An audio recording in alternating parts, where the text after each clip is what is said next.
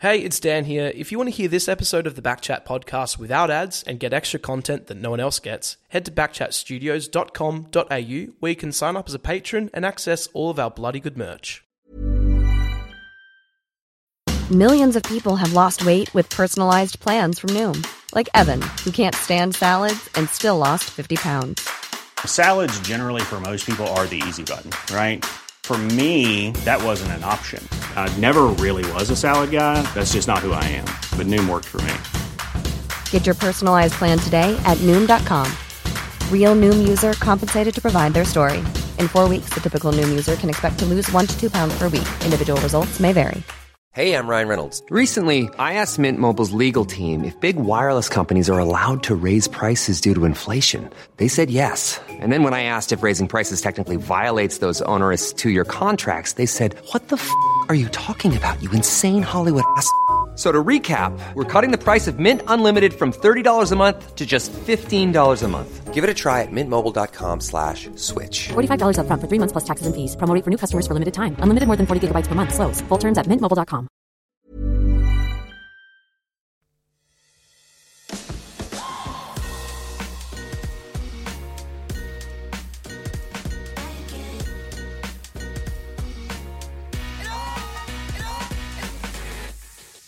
How good was beers with Backchat? I'll tell you what, when I think of good, I think of beers with Backchat. Yeah.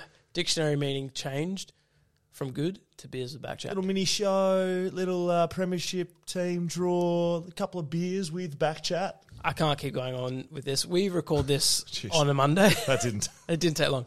We record this on a Monday. You can't sell anything. No. Beers with Backchat is tomorrow night on a Tuesday. Yes. We record this on a Monday. Yeah, so we're lying. This episode comes out on a Thursday morning. Yes. I am anticipating it was one of the year's best events. Yes. You know what we should actually have sold it as is the last opportunity you have to come out and have a beer before we get shut down as a community here in Western Australia. Shut down. Skepta. Yeah. Oh, I like that. I usually, don't do that. No. I usually can't go with you. Social handles, we've got Backchat _. You can follow us over there. It's starting to get a little bit of movement over on social, so I appreciate your support, your following. hello@backchatpodcast.com.au is our email. For you, send it. We've got lots of emails. It's a beautiful thing this week. week. Yeah, I love it. I love seeing that inbox fill up. We got an email from Google actually recently that was like, guys, just relax on the emails. You're getting a lot in. Wow. Just keep an eye on your... If I knew off the top of my head who the Mark Zuckerberg was of Google, thank you, Mark. Yeah, Mark. The Mark Googleberg. guy that does Google. Yeah. Now, before we keep going on, okay. Social media things. Yes. Reddit. Yes. Are we all good? We've discussed in the past how I've been banned by trying to spread content amongst channels on Reddit. I mean, I will go on record and say that I didn't think Reddit was a good idea, but I'm happy to say I was wrong because it's been great for our following, our audience, our content. It's been great. The thing I don't like about Reddit is that you get patted on the back for posting things about Channel 7, Fox Footy, all of that stuff. Post as much of that as you want. But any original content that you make, that you put up on the little AFL sub, they penalise you. They're like, no, don't promote yourself. Anyways, so Charlie, no self-proclamation. Yeah, no, you don't. You're not allowed to do that. If you've made your own content, don't share it. Okay. Charlie, help me out here. You recently... Hi, Charlie. Howdy. Yeah. It was ridiculous. So Dan uploaded a video to the Reddit AFL community there. Yes. And he asked, go give it a bit of juice, bit of love and support. So I went and I upvoted it. That's what the liking is on Reddit. Yep. And I was banned for 3 days from Reddit. Yeah, for liking content that we made. Not even on my Backchat. I was going to say, may I ask, is your username still Backchat Charlie? Because I feel like that's still a bit of a dead giveaway that you may be involved in this podcast. This was not on the Backchat Charlie account. This was on my personal account. And I just uploaded it, and they gave me... Chat back, Charlie. Yeah. I need to give a huge shout-out to... So yeah, go fuck yourself, Reddit. Perfect. Yeah. What would you say that username is? Kopeth. Kopeth. Yep. I messaged Kopeth on during the week, and I said, hey, if I post on Reddit, I'm going to get banned. You like the show. If you want to post something in the AFL sub for us, please post it. And they did. And Yeah, It happened. and you've So just, thank you. And Huge you just shout out. identified them all, and you hope it'll be banned next week. Nah, that'll be fine. Yeah, Reddit's an interesting case, but you know what? We move on. That's fine. YouTube, if you are listening to us, haven't watched us do our thing, we are in a studio. We built our own little thing down the garage. It's evolved over the time we've been doing this, but we are on YouTube. You can find us. Just search Backchat. It'll pop up. We've got our tagging going well now, and it's pretty fun. I think from the feedback I've had, it's more interesting sometimes to watch us do our thing because you can kind of Sit there with us. Yeah, a little bit more interaction. So if you haven't done that, subscribe to our YouTube channel. If you are not a Patreon Yep. and you would like to be one, I've got some news for you. One, as you know, I've been banging on about it for a few weeks now. Fantasy League is open. If you'd like to win 2 grand final tickets, that's how you do it. You sign up to Patreon. You can do that either on Patreon and search for Backchat, or you can jump on our website, backchatpodcast.com.au. Little pop-up will take you there, or follow any of the links on our socials, and it's the little jingling little baby that does its thing over on our social link. Yeah. You can sign up to Patreon. Now, we've been giving our patrons a few things over the time we've been doing this, a bit of an early release, some little inside access. We'll be bringing you more as we go, so you got to be a patron member to win the 2 grand final tickets for AFL Fantasy. I know it's happening. It still doesn't feel real. That's a crazy prize. I've got something else for our guys. What? And girls. Yep. Whippersnapper Distillery, who beautifully provide us with the finest whiskey of all time, and just smoothing out things a little bit on the podcast. Just think about how stiff and rigid we would be without just a nice little responsible nip of whiskey, other than Josh Garlop. Yep. Who should have been enjoying responsibly.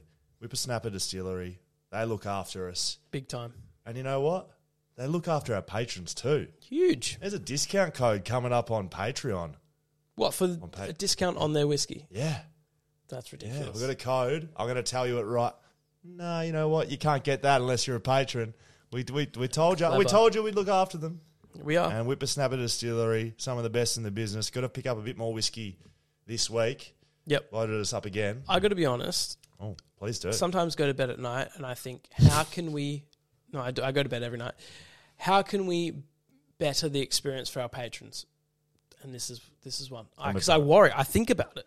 We've absolutely done it. Beers with Backchat. Yeah, like we said, it was a beautiful night on Tuesday night. No, we haven't done that yet, but I'm sure it will be a good night. We're doing our premiership sweep where everyone there has the opportunity to be registered with a team of the 18 teams. We'll pick 18 names out of the hat that are there on the night, and they'll get a team where we put the money on for them. We're placing 18 bets. Yep. Amount to be determined. Yep. It won't be a silly amount high or low. It'll be fair. Depends how many beers happen at Beers with Very Backchat. good. So we'll have 18 riding the journey with us this year. And we're just going to have a couple of other little moments there. So I hope, speaking on Monday now, Tuesday's a good night, and we do it again. It'll be good to do again. Would 100% definitely do it again. All right, let's... One in every state, calling it now. Oh, boy. Okay, so let's have a bit of a look around the world of sport right now. We've covered your Reddit adventures during the week. We've been banned, so that's fine. We'll get back. Sir Swamp thing, big friend of the family, Sir Swamp, and we've been doing our thing with him as per usual. He sent through a couple of pearlers this week. He did. I featured him one. You did. Yes. Just quickly, Sir Swamp, if you're on Twitter and you see does stats, and maybe you're new to listening to Backchat, we interviewed him a while ago. Just search Sir Swamp thing Backchat. You can listen to like an hour of him talking. It's very good. You know, he's actually the biggest celebrity we've ever had on here because he's the only one who said you cannot show my face. Yep. The biggest diva we've had. Yeah. Not diva. He's just happy with his privacy, and I agree with it. But that's how much of a big dog he is. Yep. You're never going to know what he looks privacy. like. He's a good man, Sir Swamp. So get over and do that. He gave us a couple of stats this week. One, let's talk about your involvement first. So this is the most career games with 5 or fewer round 1 appearances. So you played how many seasons? 14. 14. So you were talking about this sort of last week, the week before, that you don't think you featured in many round 1 games. Yeah, I know I didn't. You knew you didn't. Not exactly the amount, but I know that I just wasn't picked round 1. Yeah. But I still played a lot of games. But I don't think you knew to the extent of how big of a deal it was that you weren't picked round 1. No. So what's the stat? Most career games with 5 or fewer round 1 appearances. The most... It's in the history of the AFL. The most AFL. games played by anyone picked under 5 games in round 1. Yep, that's right. I'm in the top 5, baby. You're in the top 5. Ever. To have ever done anything. Let's go from... Don't scoff and laugh. That's a fact. No, what are you laughing about? Because it's not usually a stat that you want to be associated with. You got any stats that you've been in the top 5 in the world to have ever done it? Because no one else... Don't worry, it's Australian Footy League, but that's fine. There's no one else in the world who have done this, Dan. You got any of those for me? Let's just go through it. Didn't think so. 221 games. Barry Mitchell had only played 5 round 1 games. West Australian. Barry Mitchell. There you go. Yeah. Barry Mitchell. Next in line, Damien Hardwick. Quite a good player, you'd say. Yep. Quite a good coach, you'd even Very say. good coach. Better. 207 games, only played 5 round 1 games. Didn't get picked that often. Not a relative of yours, No. but maybe. If we went deep into the family tree. Sure, I mean, everyone's related. Aren't they? Sorry. Jared Schofield. Yes. 206 games, only got picked 5 times. Port Adelaide, Fremantle, West Coast. Do you go Freo as well as West I don't know Coast? if you went, Charlie, Freo. Yeah, look at that, Charlie. I definitely went West Coast, Port Adelaide, for sure. Then next, of course, 194 big ones. Will Schofield Fourth in the world. in the entire World. universe Ever Yep. to have ever done it. to have ever done it. I'm pretty happy with it. To be So- honest, it's a good stat. You say it's not a stat you want to be associated with. This is a good stat. What I guess what because it shows, the reason... Okay, you tell me what it is. I guess what it shows is that longevity of your career, 194 games. It wasn't that you were certain in game 1 of the season, but you always showed that you could do it. It shows a few things. Go One, on. I mean, I must have been a horrible preseason trainer because that's how they get picked, and especially if you're not an everyday player, every game selected player. But secondly, like the reason that I'm up there is because usually when that happens, you don't keep a career going. Like it's gone. You don't get picked round 1. You're doing it regularly. But I had a bit of something in me. I had a little bit of grit. You just needed to be resilience. told no once, and then you're back. Well, or 5 times. 11 times. Yeah, 11 times. Yeah, that's right. But that's all good. Okay. You get that for us, Charlie? So you were correct. I know I was. Eagles, Port, Fremantle. There you Quite- go. that's quite good, actually. Yeah. Both Western Australian teams and Port Adelaide. Now he's been coach at Port Adelaide and now coach at West Coast. Must be a Schofield thing. If Matthew Richardson had played every possible game from debut, so this is for our guest coming up this week, Matty Richardson. I asked Sir Swan, what's the best he got on Matty? If he played every possible game from debut to the final match and maintained his career average goals per game, he would have finished with over 1,000 goals.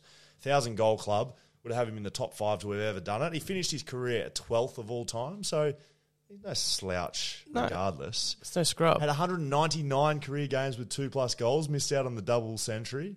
And he had 99 career games with 4+ goals, missed out in the century. So it was a game of just, Huge. but he finished his career on 800 exactly. So he finally got there. Didn't get to play in a grand final and therefore a premiership. He's got a pretty interesting story and we'll get to him in a little bit. You know what, though? Yeah. Didn't get to play in many finals, and these stats include finals. A lot of these players up in the top there played a lot of finals games. That's a very good point. He may well be better than stats. Yeah, that's right. If he's had the team around him to push him to finals games, Should have come to West Coast, probably. Yep. Fantasy League's open, as we talked about. Sign up to Patreon, become a patron of the podcast, support us. I mean, not only does it support us, and we are incredibly appreciative of every patron we have. There's over 100. There's definitely over 100 patrons. There's 81 teams in the Fantasy League. You have a 1 in 81 person chance of winning 2 grand final tickets. There is nowhere, I'll tell you right now, there is nowhere that offers those sort of odds to win a grand final. and Yes, times 2. I know there's a fair chunk of those people who have no idea what they're doing with fantasy, and they just want to be in it to win it. Yeah, you. Yep, there you go. Charlie. Oh, are you in it yet? Yeah, myself. Yeah. I'll put you in the bin. There you if go. you're not- you're going straight in the bin if you haven't signed up yet. Have you signed up or not? Go on. Mate, how's Straight- the audacity? Yeah, I've signed up. Yeah, me. No, I'm one of the bad ones. I will. I'll be there. It's his birthday. He thinks he can do whatever he Happy wants. birthday, Charlie. Yeah. I mean, Cat's beating you in a lot of areas at the moment, Charlie. The cocktail challenge, bye-bye. That's not Most other departments, bye-bye. And, Charlie, let's be honest, your organisation, mate, it's not good enough. You get joined up. Get signed up. Yeah, it's coming. You're a grown man now. How-to guides will be coming a little bit as well. I did promise them last week. I'm a liar. Sometimes things take longer because they're going to be so good. Yes. Charlie, if you could just give me a bit more action, mate, that'd be fantastic. Selby Lestier will be joining us before the season starts. So he Which runs is very soon. He runs Moira's Magic. They do amazing things. So if you do want to do well in ours to win the grand final tickets, I'd suggest signing up to him. But there's so many things to sign up to. We're not going to bang on about that too much. Yep. Little look around sport. Mason Cox is wearing sunglasses in games of football.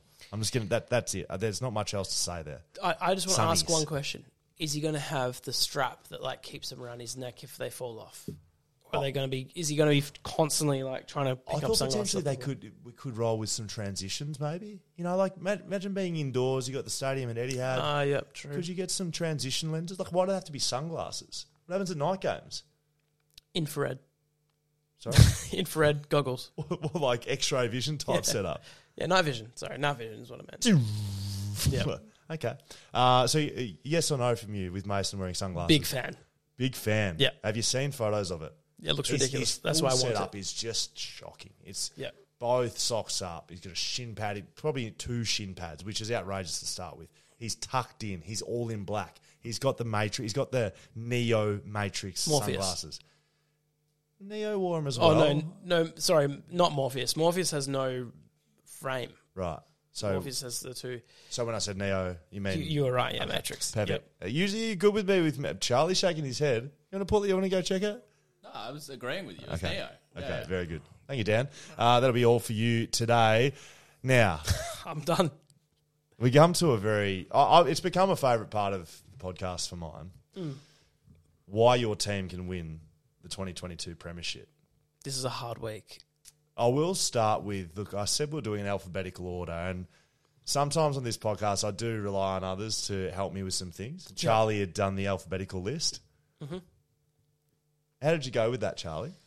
Oh, great. I think I could go back to first grade. So we went... I think last week we did Fremantle, Essendon and Geelong. No, we did Geelong, Grey GWS, Western Sydney. and Hawthorn. A, B, C, D, E, F, G, H, I, J, K. Oh, no. What did we miss back at G? Forgot there was 3 G teams.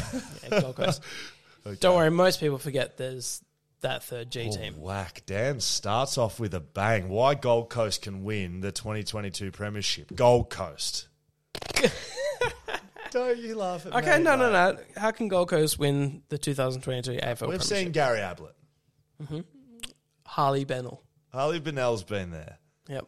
We've seen Carmichael Hunt do his thing up in the Gold Coast. Jeez, he had some fun on and off the field, did Carmichael. But who's the new king of the castle? Benny King. He's injured, right? He's done his knee. Yeah, okay. Okay, how are they going to win? What about we get on the old tuk-tuk? Why don't we jump Yep. on the little... Why don't we pretend we're in Thailand? Okay. Padang, or down to Bangla Road and Bangla Stadium, Phuket, Thailand, on the tuk-tuk. If you don't know what I'm talking about, Touk Miller, one of the greatest fantasy players to have ever played. He's been elevated to the captaincy this year. He's the man to get... He's going to put the team on his back. Tuk-tuk. You can do it in fantasy. You can do it in real life. Gold Coast for the flag in 2022. Matty Rowell. Another name. Okay. Matty Rowell. Was almost a Brownlow lock. Oh, no, he was Brownlow favourite coming into the season last year. He was the guy. And then in the first 4 or 5 weeks, everyone's like, okay. No, like last year in the first 4 or 5 minutes, he did his shoulder, mate. Bye-bye, Matty Rowell. He hasn't played footy for 2 years. Yeah, sorry, season before. Yep, he's that's right. back. Look, leave it to me, Dan. I'll tell you why. Matty Rowell, sunscreen on, sunglasses on. He may have applied for sunglasses like Mason Cox. I don't know. But he is a white man. He's got red hair. Yep. But that doesn't matter. He plays for the Suns, which is irony if I've ever heard it before in my life. Matty Rowell, tuk-tuk. They're Stewie due for a flag. You see what I did there? They're Love it. absolutely Stewie due for a flag. The Gold Coast Suns, they play this trumpet noise at the Suns when they kick goals. It comes out of the stadium. It sounds something like this. That's the premiership noise. That's happened 3 times, I think, in the last season. No, I should. No. Odds to win it, 101 to 1. Yes. So with our premiership sweep that we're doing, Yes. if you pick Gold Coast, it could be a life-changing moment. You can't say Gold Coast can't win. No. You just can't. Anything could happen. Every team could come down with hay fever and never be able to play again. A, B, C, D, E, F, G, H, I, J, K, L, M, M, Melbourne. Yeah. The Melbourne Demons. They did it over here in the West. One of the greatest grand finals you'll ever see. Head-to-head with the Western Bulldogs for a half, and then they just went whack, whack, whack, out of the middle. Whack. Melbourne Demons. Why can they win the 2022 Premiership? Ben Brown. Oh, no. That is not where I was Key going. forward. Consistent. Oh, God. Change clubs, found a better situation, can lead them to victory. Is that what you were going to say? I can't argue with you. I mean, Benny Brown, he's gone to bigger and better things after he's been my bunny for a long time, Ben Brown. Well, since I've left the league, we've seen him blossom into the player he is today. Ben Brown, the Melbourne Demons, you got Oliver, Petrarca. Their captain and their ruckman has the best beard in the AFL. Yep. And their coach gets on the piss and the punt with the boys all the time. And they don't care. He's a player's coach. They And actually support it. Oliver's jaw seems much stronger these days. If he cops a little whisper on the chin, he might not go down as easy. I believe the tribunal term was Feather, sorry, not a whisper. Melbourne Demons, flag 2022.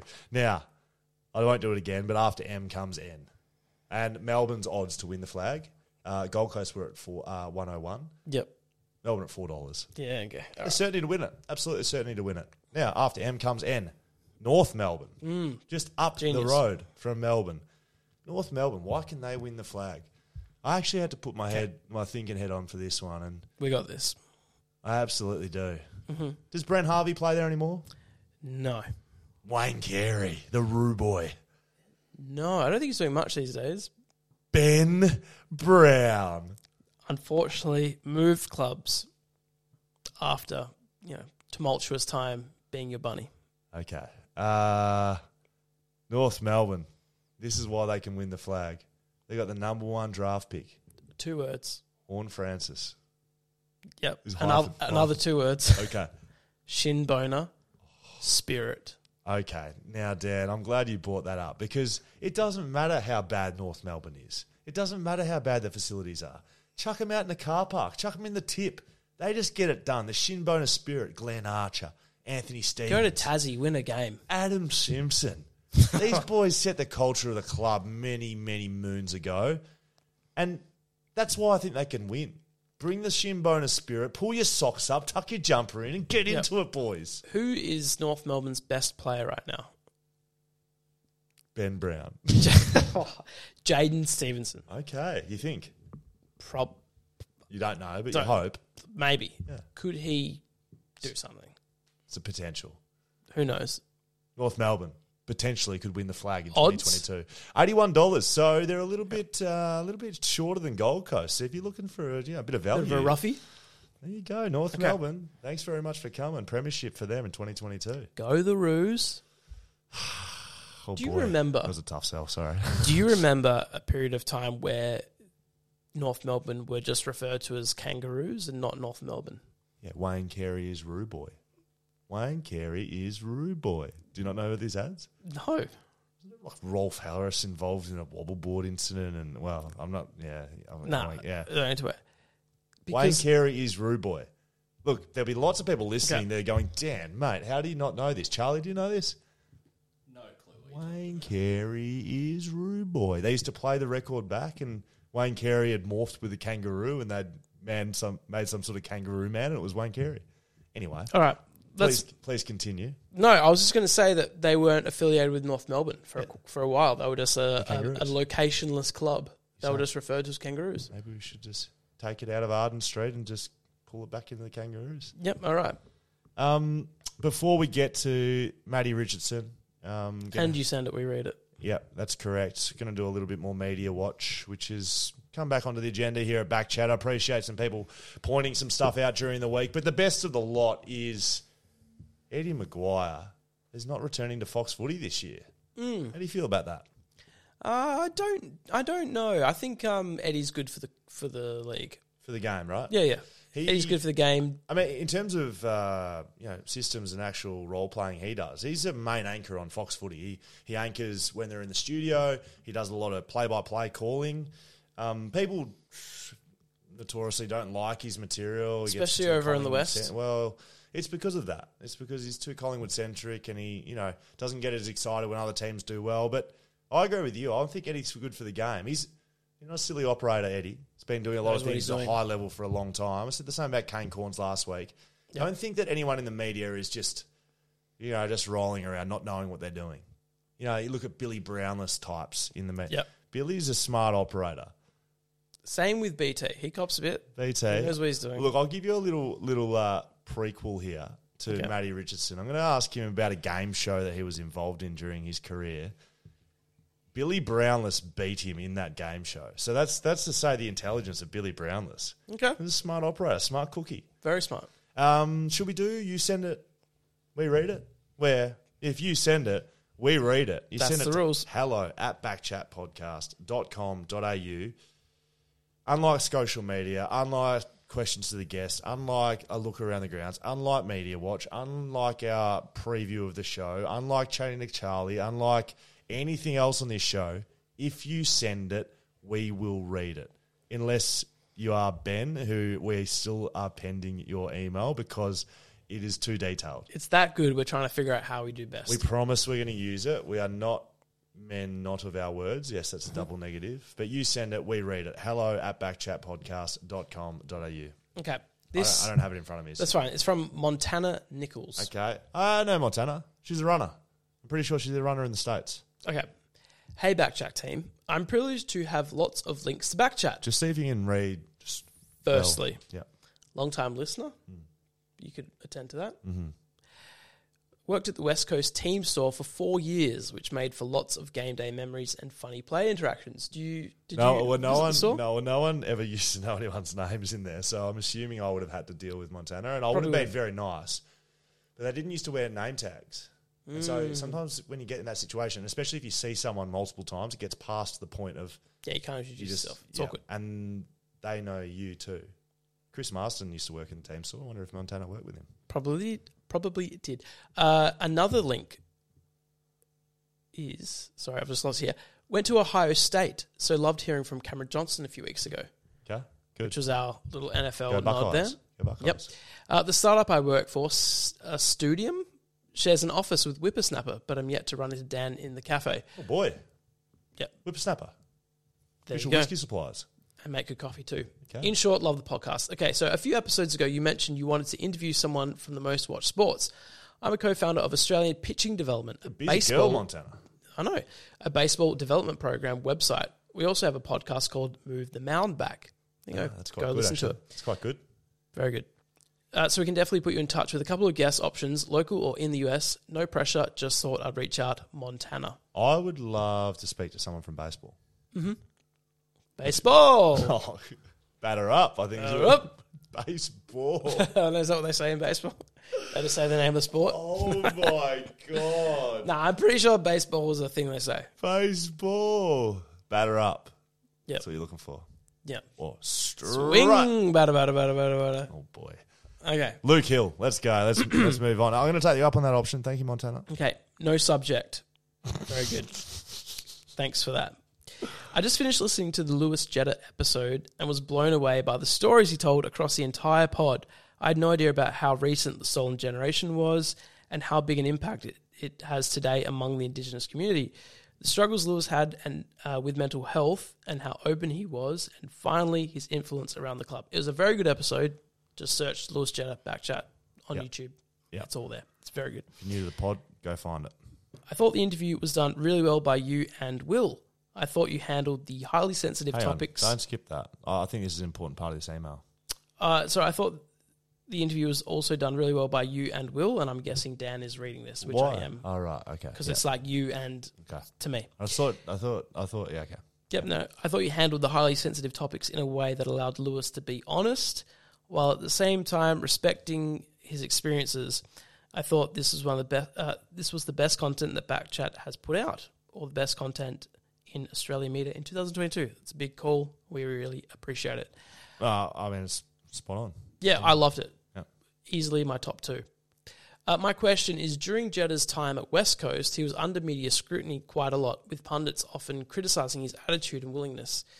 Do you think pundits should maybe step away from describing players as lazy and non-caring? In the modern game, players train hard, maintain a strict diet, and are under constant scrutiny to perform every week. And commentators describing Lewis Jetta as lazy back when he first was traded now seem plain stupid in hindsight. Cheers, guys. Very good. Thank you, Luke.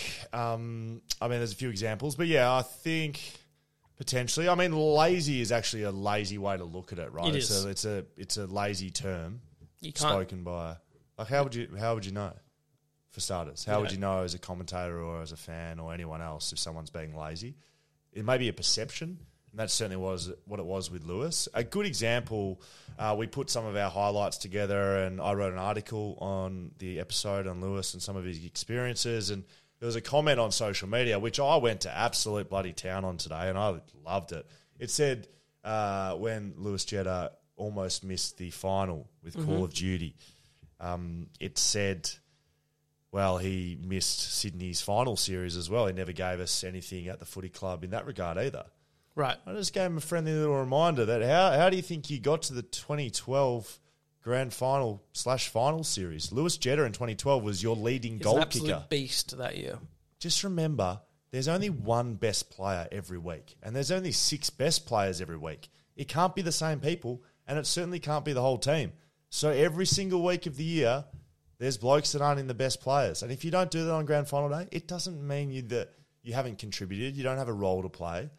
It's just a bad game, and that's all right. Sometimes it's not even a bad game. It's just playing a role, and you're not aware of the role. Do I think that they should be just stop describing that in media? No, I don't know. The criticism stuff, I think Matty Richardson will sit in the same basket as me. Like, yeah, you gotta remember how hard the game is sometimes, and just keep a balanced lens on things. Don't get too carried away. Happy, sad, somewhere in the middle is good. Very good. Okay, I think you should read the next one because there's a bit directed at me. Okay, From cool. Rick Peterson. Your voice might need a rest a little bit. This is from Ricky Peterson.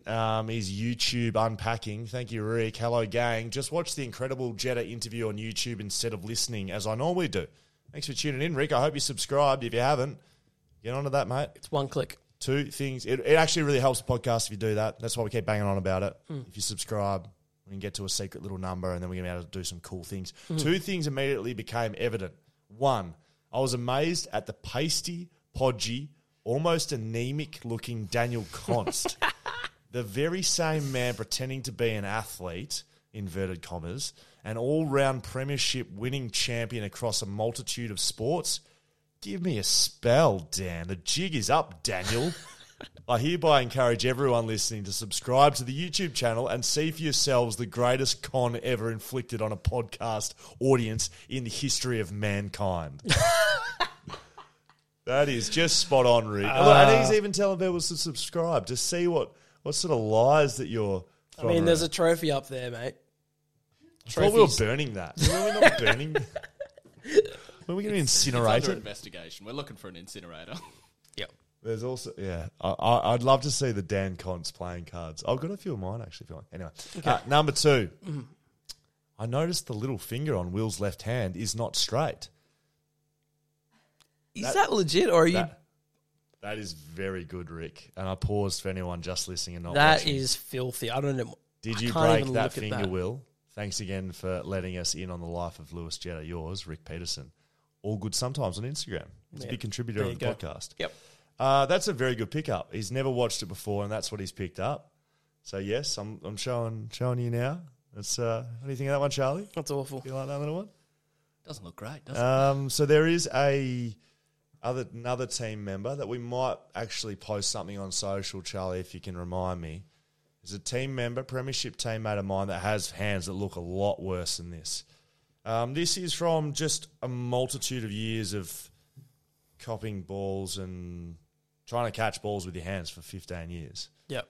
And you dislocate them, you jar them, you don't strap them correctly, you don't heal them properly, you play through things, and that ain't never straightening up. You know what? A lot of the best sort of quarterbacks and pitchers in major leagues have like In these baseball have these like weird things with their hands that give them like little like advantages in throwing the ball.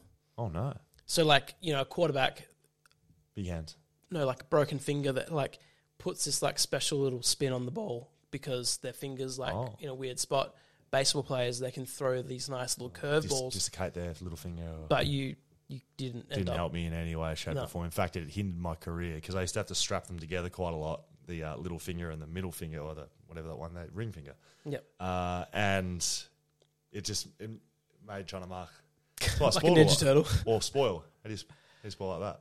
Yeah, so you end up bunging them up again. Doesn't work. I really like reading that. Do you reckon I read another one? I mean, you get all the social media. Go.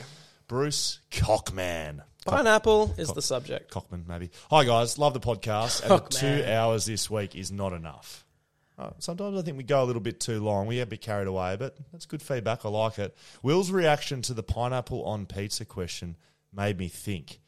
I need to give a shout out to the Hungry Jack's Tropical Burger.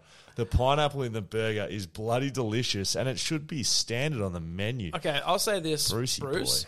I'm a pineapple pizza fan. Pineapple in a burger doesn't belong. It's too far. I'm happy to toe the line with pineapple on pizza, burgers. Do you like cooked apple? In an apple pie. Cooked banana? No. Yeah, cooked fruit doesn't go. Don't do it anywhere. Just leave it fresh and enjoy it as it should be, cold. I was looking forward to beers with back chat. So are we, Brucey boy. It was really good. On Tuesday, on Tuesday, which is tomorrow for us. But, you listen to this Thursday, so I'm sure it was good. Made plans with some mates to go. There was going to be more than just me, Charlie, Kat, and Dan there. All right, got home and my wife reminded me that we're going out to dinner Tuesday night with her friend for her birthday. We never do anything Tuesday nights, and I'm a bit flat, if you can tell by my voice. And I can't go to beers with back chat. That's a little bit why we did put it on a Tuesday. We thought it might just be a nice little day. I'm not trying to make it. We're going on a bender. I mean, we can get involved to that if you like. No, if I get home at 3 a.m., it's going to be rough. You'll be up soon, won't you? Yeah, I'll be up soon. But I think that's a perfect opportunity for you to say, wife, partner, babe, whatever you say. It's your friend's birthday. You go. I want you to go. I'm going to go to beers with the back chat. You go have a great time. I'll see you later. I feel for you, Brucey. I'm sad we didn't see We'll do it again. I'm sad we didn't see you beers with back chat. What we got here, Dan? Okay, this is from Ian. He says, can we get a shout out to the Bridgetown Football Club? Back-to-back premiers in the Lower Southwest Football League, and they're going for a 3-peat this year. Shout out, Bridgetown Football Club. What's up? After probably going through a pretty shitty time with fires and stuff down there. Well done, boys and girls. I'm back in the 3-peat. Love that. Yep. Up to Bridgetown. All right, this is a big one. Been looking forward to reading this. Connor Morrissey, we've been saying that Benny Boy, we haven't read yours out. Look, Connor just scraped under the content time limit for us. If you had gone a couple more numbers here, we wouldn't have got to it. But you know what? You send it, we read it. G'day, Scully. Long-time listener here. I've ranked... Hi, Dan. That's cool. Hey, Connor. My chopped liver. Yes, you are. Yeah. You look a bit like that. I've ranked my top 50 Eagles players ever. Wow. It's not based on best player ever, but which player do you look back on most and say, thank God they were a West Coast player? I'm not necessarily looking for a you send it, we read it. Shout out. Well, you've already got here, mate. But more just keen to know what you think of the list and the concept. Full disclosure, I'm not old enough to have seen our full history following West Coast in 2004. Okay, thanks for the great content over the years and great defending on Jordan DeGoey. You're bloody welcome, Connor Morrissey. So here's some of the criteria that Connor has put together. So one, on-field, which takes into account their impact, longevity, are they a premiership player? Moments they've done. Big moments, like Lewis Jetta with scoring the goal, celebrating like Cristiano Ronaldo. Top 50, I suppose. We'll see. Another one, culture, which takes into account the leadership, impact on teammates, legacy left, inspiring new ideas and innovation, which is a big one I love, and this is Connor, improving cohesion. I don't know how. I mean, if you get some insight into inspiring new ideas and innovation, well done. Yep. External impact takes into account fan engagement. Good. Which is a good one. Bringing people through the gates and getting the crowd excited when they go near the ball. Wow. And contributes to team image marketability. So that's the criteria. Yes. So I think it's fair. And there's a lot of good things. It's better than a best and fairest. Yeah. Like, imagine if they did a best and fairest. Yeah, well, imagine they did a best and fairest on this. Like, someone other than a midfielder might win it. Could we send this to Nizzy and see what he thinks? See what we can do. Okay. Top 50. So this is We the got it top here. 50. We've got it here, but I'm not going to read all top 50. But I'm going to give you first the top 5, and then we'll pick out some Why notable. don't we just build it up for the people, mate? Do you want to start from 50? Yeah, let's go down to 51. We've got a 51 in the top 50. Okay. Which I love. Nathan Vardy, 51. Yep. I love that Vardy is in the top 50 plus one players of all time. Did he came over from Geelong, right? Yeah, he did. 2017, 2018, we won 4 out of 5 finals. In each win, Vardy took on that year's All-Australian Ruckman and won each of those battles other than the 2018 qualifying final. Plenty of huge moments in the 2017 elimination final and 2018 grand final. Couldn't leave him out because we simply don't win the flag number 4 without him. Stepped up when Nick Naitanui went down. Yep, I agree. I'll give you actually some huge. people that have missed out on this before we get to the rest. So Michael Gardner's missed out. Tyson Stengler, Matty Rosa, ex-team under mine. Chris Marston's missed out. Oh, there you go. Scotty Cummins, talking about huge. He's missed out. Ryan Turnbull, number 50. There you go. Ashley Hansen's missed out. Scotty Selwood, he was a vice-captain at one stage of this footy club. Mitch White, former number 31. Scotty Lycett, another ruckman, so he's taking Hang Vardy on, over you Lycett. went past Fraser Garrick. Oh, my boy, I missed him in under that mullet. I missed the G-train. Definitely want Garrick. Fraser Garrick on the pod. Current day players who missed out, Tim Kelly, Liam Duggan, Oscar Allen. He thinks they need a few more years. Let's go up from 51 and take some interesting ones, Okay. I reckon, Dan. So Daniel Chick, speaking of weird things with their hands, was missing half a ring finger. Yeah, cut it off. Instead of getting surgery and missing 8 weeks, he just cut his finger off and played 2 days later. That's no joke. Yeah, he injured it in finals. Thursday, you either have surgery and you cannot touch a football for 8 to 10 weeks. You miss finals, miss everything. Or we'll just chop it off. He looked the surgeon in the eye, said, we're chopping it off now. Went straight to the surgery, chopped his finger off, played 2 days later. There you go. Oh, man. Dom Sheed 46. kicked a crazy Big goal. moment. to Still win the young, grand probably final. can move his way up a little bit, I think. Yep. We got to mention Will Schofield at 43 because you're here. Big culturally and played plenty of excellent footy. Best beard in the club and worst hairline. Ah, perfect. I think you're that. missing Mr. Shanahan. Yeah. But Oh, where do you feel that? 43 is pretty high. I'm happy to get into 50 for sure. I'm the best players ever for a club, number 43. Well, if he's put That's Vardy at big. 51, they don't win the flag without Vardy. Well, they certainly don't win it without me. So there you go. Yep, there you go. Do you want me to be honest about it? Didn't think so. Jack Darling's in at 38. He could Yep. be sliding straight off the scale if he continues his behaviour over the last Lewis couple of Jetta, weeks. 37. Fair. Huge. Sammy Butler just in before him. Another guest to the podcast, 36. 35, Chad Fletcher. There you go. Well, bang, bang, bang. And we only missed one, David Weir, before we get to 33, Tom Barras. It was a great episode. And I've had multiple people tell me best episode of a podcast I've ever heard of Tom Barras, which is great. You can listen to it. Okay. I just almost don't want to miss anyone. Quinton Lynch. Lynchy. A cult figure, threw the glove off, the crowd goes wild, kicks goals. There you go. We're going to whip Anyone through you wanna this. mention? Eric McKenzie, 24. Beautiful man. Yep, That's true. just Andrew Banners. Embley. Andrew Embley, 21. I reckon that's a bit stiff. I think he's probably higher than that, to be really honest. Norm Smith medal, like up there in top 5 games played for the club. Yep. Did a lot on and off the field. I'll Probably needs to say be higher. Matt Prittis at 17. Won a Brownlow medal. How many Eagles players have won Brownlow In the medals? leadership group a lot of his time. 3? Yes. He's 17. I'd bring him up a little bit, but that's okay. Peter Sumich, 14. Yeah. You can slide him down a little bit, Summer, I reckon. Just He's wait. a very, very, very, very, very good player, Peter Sumich. Number 7, Chris Judd. Would have been number 1 with another 4 to 5 seasons, which is a good point. Yeah, he left. Yeah. He abandoned ship, so he's gone. Then we give him the top 10, but just red. +1. Luke Shuey at 11. Shannon Hearn, 10. So captain, 9. John Worsfold, captain. Coach. Jeremy McGovern, 8. Captain for a little bit, 1 or 2 games. Chris Judd, captain. 6. Glenn Jakovic. Beast. Yeah, big beast. You don't want to put him any lower. He'd be Dean eating Cox for at number dinner. 5. Potentially one of the greatest ruckmen to ever do it. The fact that Dean Cox is at 5 probably says something a little bit about West Coast. Like, he would be number 1 for most clubs around the Yep. AFL. 100%. Josh Kennedy, number 4. Still going too, the old bastard. Number 3, Peter Matera, Indigenous player. Roo, his nickname was Roo. Peter Matera. So did a lot both on off the field, had some superb moments, especially in finals. Couldn't go Pretty past him. awesome. Yep. Darren Glass, Awesome number player. 2, captain. Didn't captain a premiership, but was a captain for a long period of time, especially after a bit of a tumultuous period for the footy club. Yep. Darren Glass, leader, on, off, Pretty high, really, considering he doesn't have he don't have a Brownlow, he doesn't have a Norm Smith. Best and fairest? He'd be up. He would have been top 3 at least. Oh, yeah, definitely. I'm sure he won one. I'm sure he won a best and fairest. Number 1, who have we missed? Ben Cousins. I'm just worried. Daniel Kerr, he was at 12. Ben Cousins, number 1, would come first based on any of the 3 criteria, being external impact, culture, or on-field. His elite work ethic lives on through those he inspired. Pritis learn off him. Shuey, Gaff, Kerr. Yep, that's also very true. And a lot of these players on this list would have been playing as and just watching him, inspiring. He played at Richmond too, so perhaps we can ask this man coming up, Matty Richardson, what he thought of Ben Cousins. Very good. Let's do it.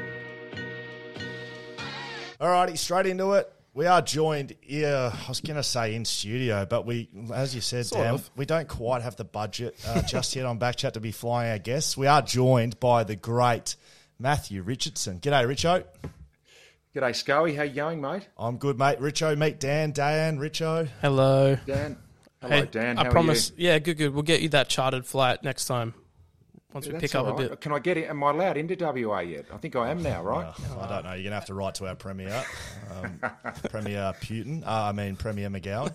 Now, Richo, I want to start with a little bit of pre-context for our listeners and you, Dan. I haven't told you this. So when I was a kid, all of my footy as a sort of a 4, 5, 6-year-old was played with 2 girls across the road who now live in Western Australia. This is back in Geelong. Okay. They were avid Richmond Tigers supporters. So there was a period in my life, a Geelong boy, grown up in Geelong, who all I used to be when I was playing on the front yard, kicking goals, Matty Richardson. Yeah, good. All right. So Richo was my guy, and I was even close enough to becoming a Richmond fan. I went to a game at the MCG, Geelong v Richmond. I bought and wore a Richmond scarf. I was watching guys like Matty Knights, Wayne Campbell, the Gale brothers, Duncan Callaway. Richmond was my team. So to have you here, Richo, I'm bloody pumped. You're my childhood dream.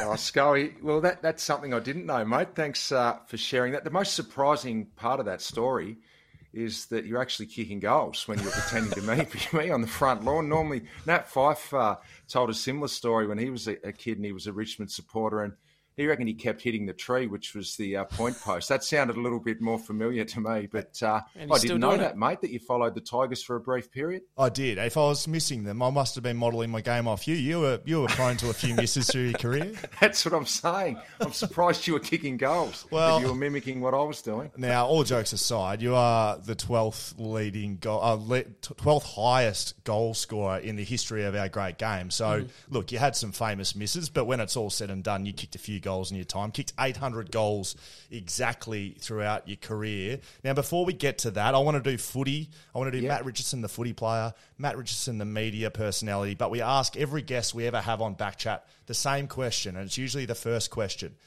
Look, we all know what you've done in the footy field. You're a great footy player. Congratulations. But we've all been there. Who hasn't? Who hasn't done that? I want to know, outside of football, what's your greatest ever sporting achievement? You can't bring us to the footy field. You must have done different sports growing up. We've had some very good achievements from our sporting guests. It's going to be hard to top them. You want to give him some examples? We've Andrew Bogut, poker player. I don't even know the guy. Phil Hellmuth. Phil Hellmuth. So Andrew Bogut beat Phil Hellmuth in a game. But we had Tom Hawkins was a under-16 high jump champion. Myself, I was an under-9s hurdling champion. Dan Venables, he won the 80-metre hurdles as well. Have you got anything in that realm for us? Oh, look, nothing substantial, but I was a good cross-country runner. Yes. I did win all of the cross-country running at high school, and then we went to Inter High, it was called, so you went and raced against the other high schools on the northwest coast of Tassie, and that was my strong point. I guess that's something I rated pretty highly. I love basketball. Everyone's made a state team, though, and particularly in Tassie, everyone makes a state team down there. But I'll go with the cross-country, Scully. I'll go with the cross-country champion. I'm happy with that one. Everyone's made a state team, haven't they, Dan? Look, I've won men's C grade on a Monday night at Loftus Rec Centre. I'm a champion there, but I've never made the state team. Every time I say I made a Tasmanian state basketball team, people sort of scoff at it because they think it's not as easy as everyone thinks to make a state team. You're born into it, aren't you? Yeah, well, yeah, that's what everyone thinks. So no, I'll go with the good. cross-country running, Scully. I love my running. No, that's very good. I'll take cross-country. So where did footy start for Matt Richardson? You're a Tasmanian. You were kicking the footy like me in the front yard in Tassie?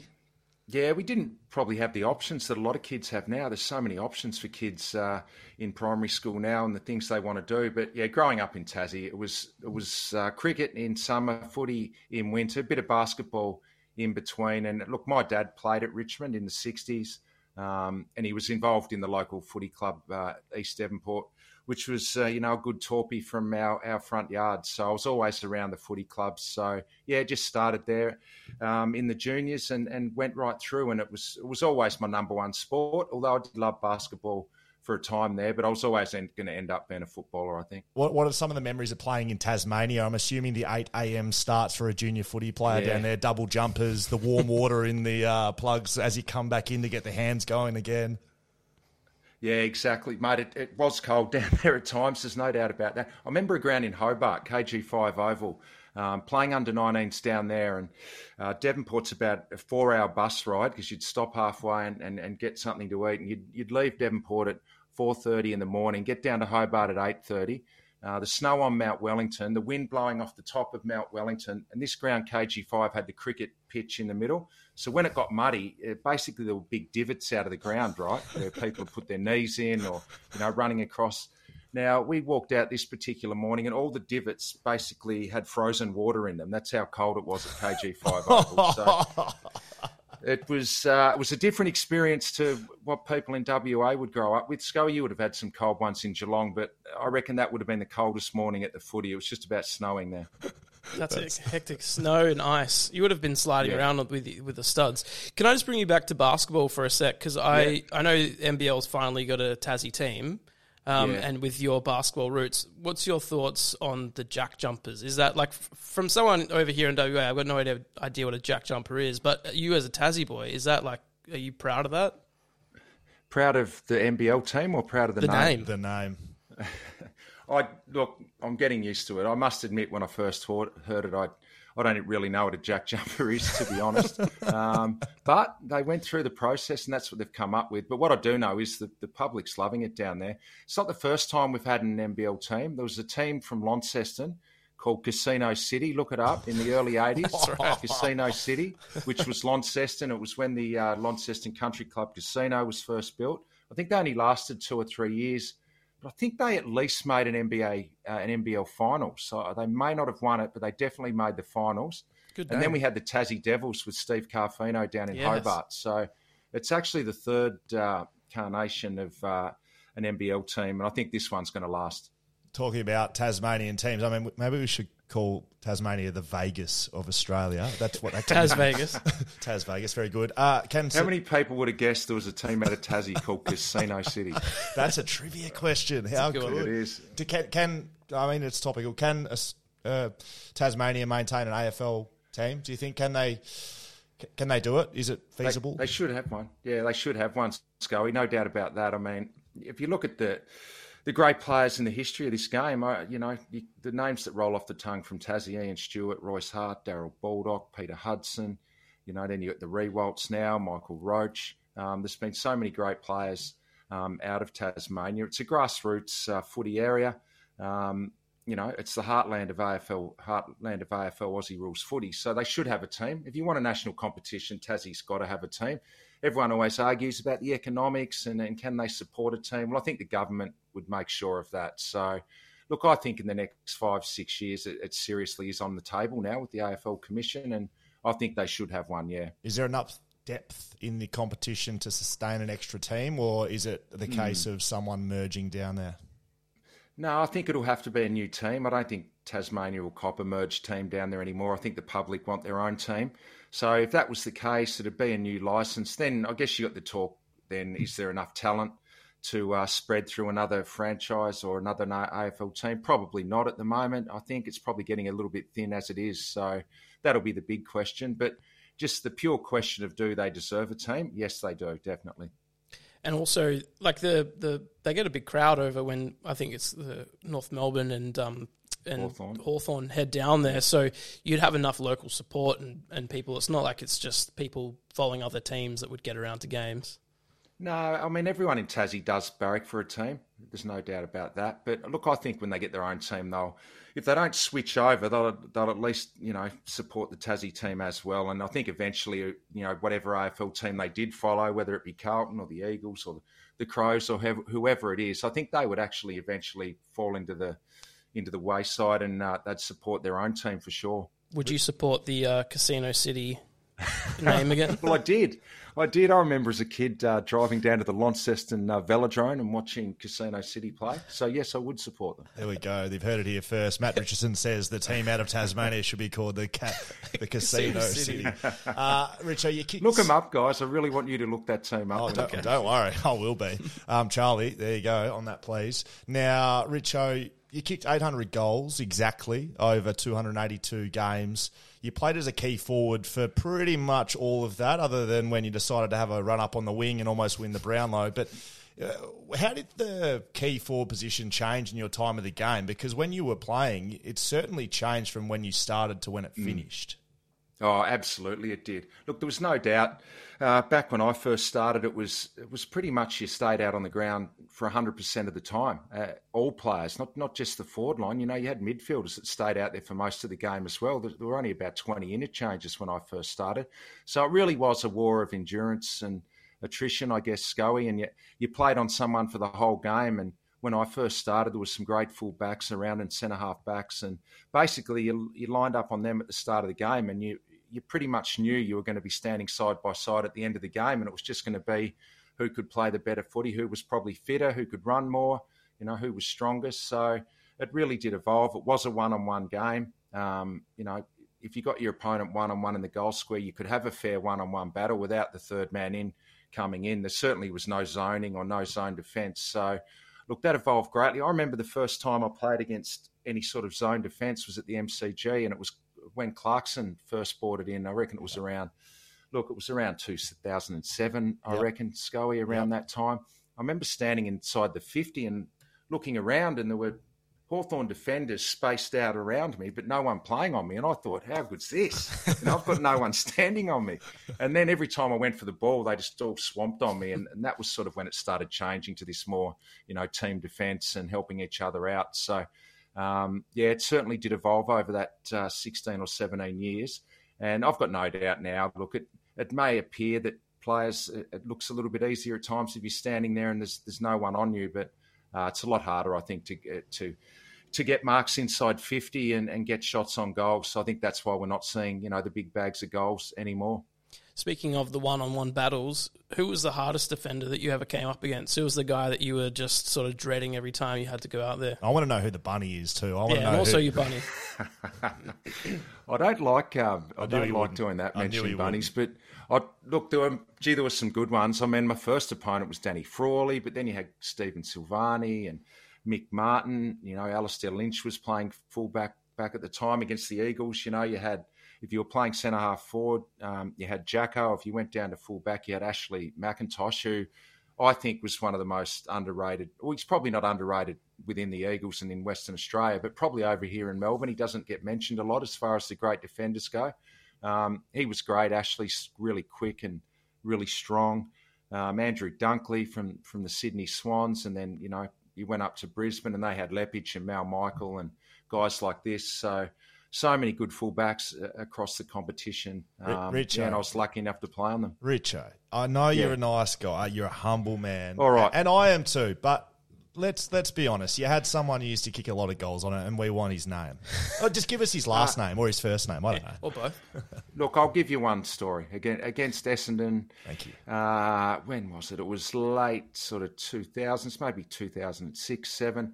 I walked out at the start of the game, and I'm expecting Dustin Fletcher to come play me, or Sean Wellman. Best defenders. And, great defenders, very, very good defenders. And with all due respect, Kepler Bradley stood next to me. Kepler. And I hadn't seen Kepler before, and he hadn't played on me. So at quarter time, I had 4 goals.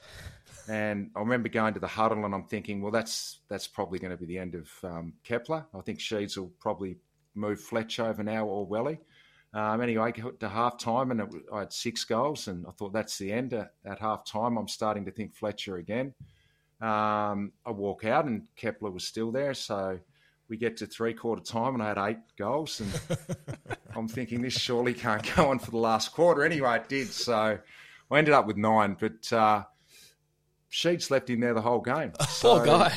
What a stitch-up. Brutal. Yeah. So I don't know what was going on there, but I sent Sheeds a Christmas card at the end of that year. All the No, I didn't. I don't really think I ever had a bunny. Keppel Bradley. I guess if you beat someone pretty convincingly, they're probably not going to play on you again the next time you come around. So True. Yeah, I don't really have one that I played on consistently. all of those big backmen that you were talking about were really like real men, you know. They were like, when you look back at the footage, they were like, you know, the dads, you know, that just like the strong, and, you know, they didn't look like these sort of elite footballers, but they would have built like bricks.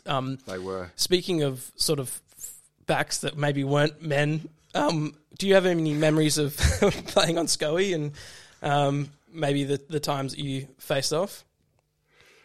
We did have a couple of tussles, me and Scoey. We played once. I was getting... Yeah. Apparently we played once. I had to look back on that this. it? Yep, apparently we played once. Round 20, 2007. Was that at Subi or at the G? Apparently West Coast won, so it probably says it was at Subi because we don't win at the G very often.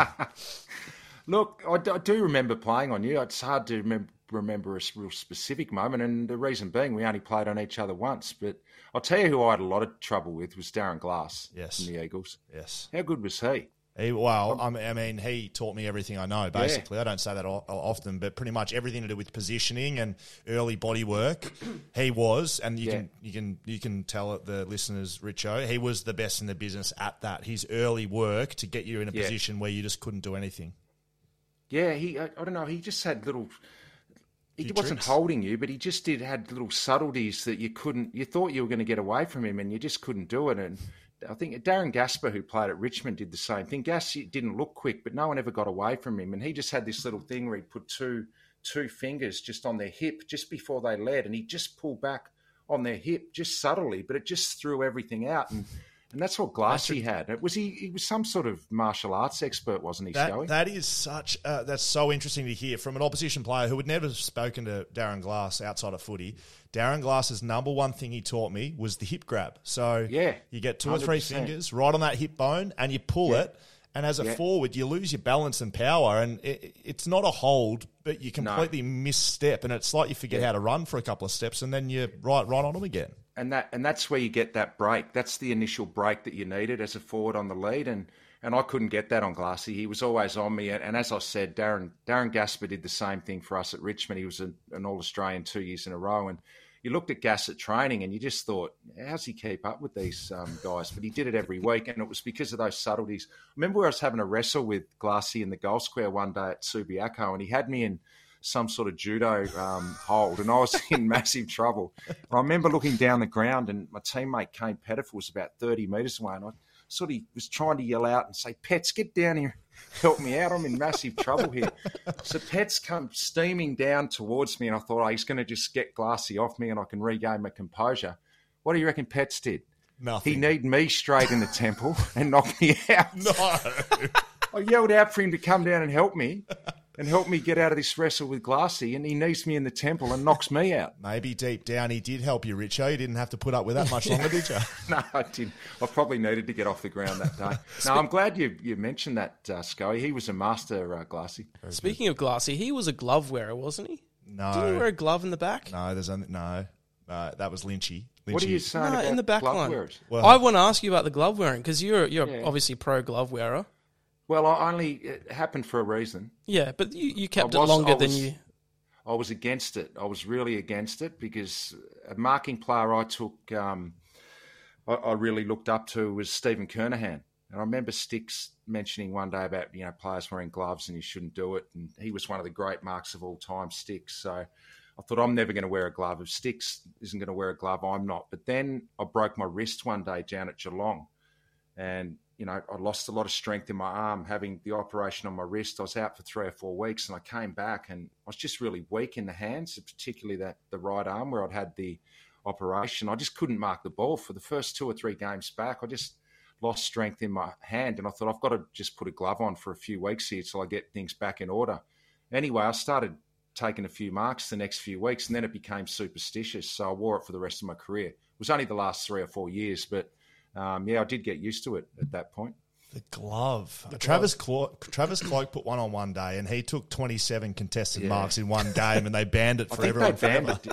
If you feel those wide receiver gloves that they wear in the NFL, I mean, that is performance enhancing. Yes, it's basically it's almost like a glue on the surface, isn't it? And you see why these guys take the one-handers they do in the NFL. There's no way known you could have those in the AFL. No, and you couldn't kick. So those wide receiving, you can't actually get the ball out of your hands. It comes into it pretty easily. You can't get it out, so you can't handball or... I couldn't handball very well anyway, but I certainly didn't wear a glove when I was playing. Richo, talking about skills in the AFL, goal kicking, something that you knew a little bit about. As I said earlier, you did have some famous misses from quite close, but that's okay. We all make mistakes. Goal kicking... in general, it hasn't improved as a skill over the journey. Why do you think that is? Because it is a closed skill. There is external issues such as fatigue or crowd noise or scoreboard, but it's a closed skill. Why do you think that hasn't improved? Yeah, it's an interesting one. Look, it's basically because most of it's up in your head, I think. Yep. I mean, as you said, you've got crowd noise, you've got obviously the opposition, you've got the situation of the game, the scoreboard pressure that can come down on you. But it's all in your head, and I think it's the guys that can block out that noise in their head that are the good goal kickers. I think you can alleviate that by having a really strong routine. And it probably wasn't until my last 5 years where I really did. Now, whether I had a shank or I had a bad ball drop, I did have the same routine as far as steps and momentum into the footy went. But it took me a long time to find that and become really comfortable with it. And I think I did become more consistent once I developed that strong routine. I had a high ball drop, and I could never get that right over my career. So that meant if the wind was there or, there were other factors that could affect me. But at least I knew I was doing the same amount of steps. I had the same momentum through the ball, the same pace through it. But I just think a lot of guys let it get to them mentally when they're having a shot at goal. They get the yips. It's like basketball, the shooting, the free throws, and it's like you get the yips putting. It's mostly in your head, I think, and that's probably why it's never going to get better, and unless players can learn to master the mind, and that seems like it's pretty hard to do. I'm a true backman, and on this podcast I've said multiple times, especially in front of your Kennedys, your Darlings, those sort of players, that goal kicking is all luck, Richo. I've come to the conclusion that you blokes, the amount that you forwards practice and you kick on goal and you've got your routine and you do this and that, I mean, it's just luck if it goes in or not. That's as much of a conclusion as I can make, because everyone's trying to kick it through the big sticks. But exactly. I mean, I and they say practice, and I'd go out with the bag of balls on my day off and, have my 50 or 60 shots at goal. And if I didn't go at 80% every single training session, for most of my career, then I'll go, hey, you just do, because you haven't got the pressure of the scoreboard, you haven't got the crowd, you haven't got, the opposition players out there. So for me, it was purely my head when I missed it. Occasionally it might have been something else, the conditions, if it was windy or wet, but normally it was me thinking negatively in my mind, and generally, that would happen. And I just needed to kick my first one, and then I felt a lot better most of the time. You're a prolific goal kicker, so the behinds are just more amplified. If you'd only kicked 20 goals in your career, when you hit a post in the goal square, it wouldn't matter. But it's just because you kick. So I'm trying to make light, positive of the situation. That's why your bad misses look so bad, because you're such a good goal kicker. Well, I guess if you're having more shots at goal, you've got more chances to miss, haven't you? Yeah. So, and that, I think Michael Jordan said something along those lines. Yep. Although the one thing I did notice, if you go down to, I don't know if you've heard, I've said this many times over the years, and I'm just going to keep saying it because I believe it. If you go down to your local primary school and they've got the goalposts up, right, you look how short they are, right? Yes. You go back, they are not intimidating at all. You go back, you kick 9 out of 10 goals at the local primary school from 30 metres out straight in front. You go to an AFL ground, you look how tall those goalposts are. And they got taller after Anthony Rocker had that controversial decision in the 2002, I think, grand final. Yes. Remember that decision? Yes. The very next year, I don't know how much taller the AFL made the goalposts, but substantially taller. And who played the first game the next year? We did, Richmond and Collingwood. I was the first guinea pig full forward to have these new high goalposts. I remember out there in the warm-up that day, I'm looking at them going, these things look closer together. Like, the higher they go up, you think about it, the closer they get. Physics. It's like looking down a train line. Scully, you look straight down the train line. It's like they get closer together the further away. That was like these goalposts. That was my theory, that the further they go up, the closer together they get, and I got intimidated by them. You were scared by the posts. You were scared by the goalposts. That's fine. I was intimidated by them. You were also involved in a game with some quite noteworthy behinds. Tactics. Yeah, 2008 Essendon game. Joel Bowden. Yeah. Rushing those behinds. I recall this after, because I watched the video today again, and I'm like, oh yeah, that actually happened. Do you remember after the game, was that talked about at all? Because it was obviously sort of controversial at the time. Then some rule changes came in. Do you remember much of that game and that happening? I do remember it happening, and it didn't surprise me with Joel. That was the sort of guy he was. He was a bit of a lateral thinker at times, and that was the sort of thing that he could come up with. And he thought through it pretty well, didn't he? He exploited a rule. He exploited the rule as it was at the time, and fair enough. I don't think you'd want to see that happen again, but the rule was there to be exploited at the time. We needed to win the game, and he did it. But I do remember after that game, it was a massive talking point on all of the footy shows and the radio talkback shows on Monday and during the week. So it's not a great look for the game, and I am glad they've changed that rule now. He liked getting a kick too, Joel Bowden, if I remember correctly. I used to play Dream Team back in the day, still do. He was a good Dream Team. Patrick and Joel used to just kick it back and back. It was like kick to kick down the back line. B1 and B2. It was Patrick was Joel's brother, so he used to just kick it back and forth between. Pad some stats. How many points did he rush that day? Was it 3 or 4? It was 2 in a row, 2 in like 20 seconds or something. Yeah, but there was about 35 seconds on the clock, and Essendon were peppering. I mean, so they'd kicked a point and then he rushed 2 more. Hawthorn did it in a grand final, so it's not just Joel's fault. No, not singling him out. Richo, look, you're prone a little bit as well, and I don't mean to be negative, but you're prone to a few meltdowns on the field. I've seen a bit of footage back in the day. I don't remember them particularly, but saw some meltdowns at opposition players, at the umpires, probably at your coaches, probably even your own teammates and fans at some stages. Yeah. Did you suffer from white line fever a little bit? Because you seem like a good bloke. I did, but I was. I was a peanut at times. I must admit that. I did, I think, but I just came from competitiveness and wanting to do well. A lot of the time, a lot of my frustration at times was at myself. If I didn't think I was playing as good as I wanted to, or I did something, that let the team down, or I let myself down. So. But then a lot of the time it was at the umpires, and of course occasionally it was at teammates, and it wasn't good enough. It wasn't until I was about 29 till I actually went and did this leadership course, a one-on-one course, and just spoke about a lot of different things with this mentor of mine. And he said to me, "What do you want to be remembered at the end of your career?" And it was at a time where I was sort of copping a bit in the media for probably how I was carrying on the ground, and I was probably on the verge of sort of almost probably leaving Richmond, and not on my own accord, but they were probably starting to think about moving me on. So I went and said to this guy, I said, "Look, I just want to change the perception of me by the end of my career." And I think after that, I ended up channeling that emotion into a more positive sort of way out on the ground, and I played more consistent footy off the back of it. But I don't know why it took me so long, probably 10 or 11 years, but it was just frustration at times. It didn't look good, and I'm not proud of a lot of it looking back at it now. That's an interesting word you use, perception, Richo, and to hear it from one of the greats of the game. Was that something you battled with throughout your career? I mean, you said that Richmond's looking to get rid of you at stages because of a perceived thought of the way you were.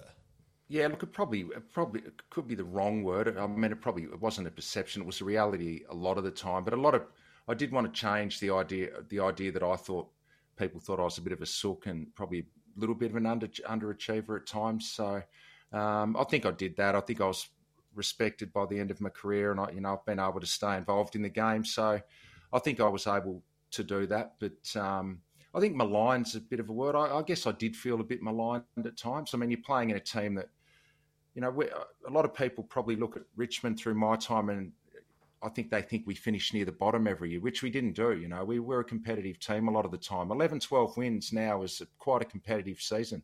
And we did that 6 or 7 years, and it was just frustrating. We were always on the edge of the finals. And I think that added to a lot of frustrations as well. Talking about sort of the way that you perhaps acted a bit on the field, did you have anyone in, like, if you did have like a bit of a blowout or something like that, would there be anyone like sort of pulling you in and say, hey mate, or was it sort of like just get out of your way? Did you have people that were sort of trying to help out with that at the time at the club?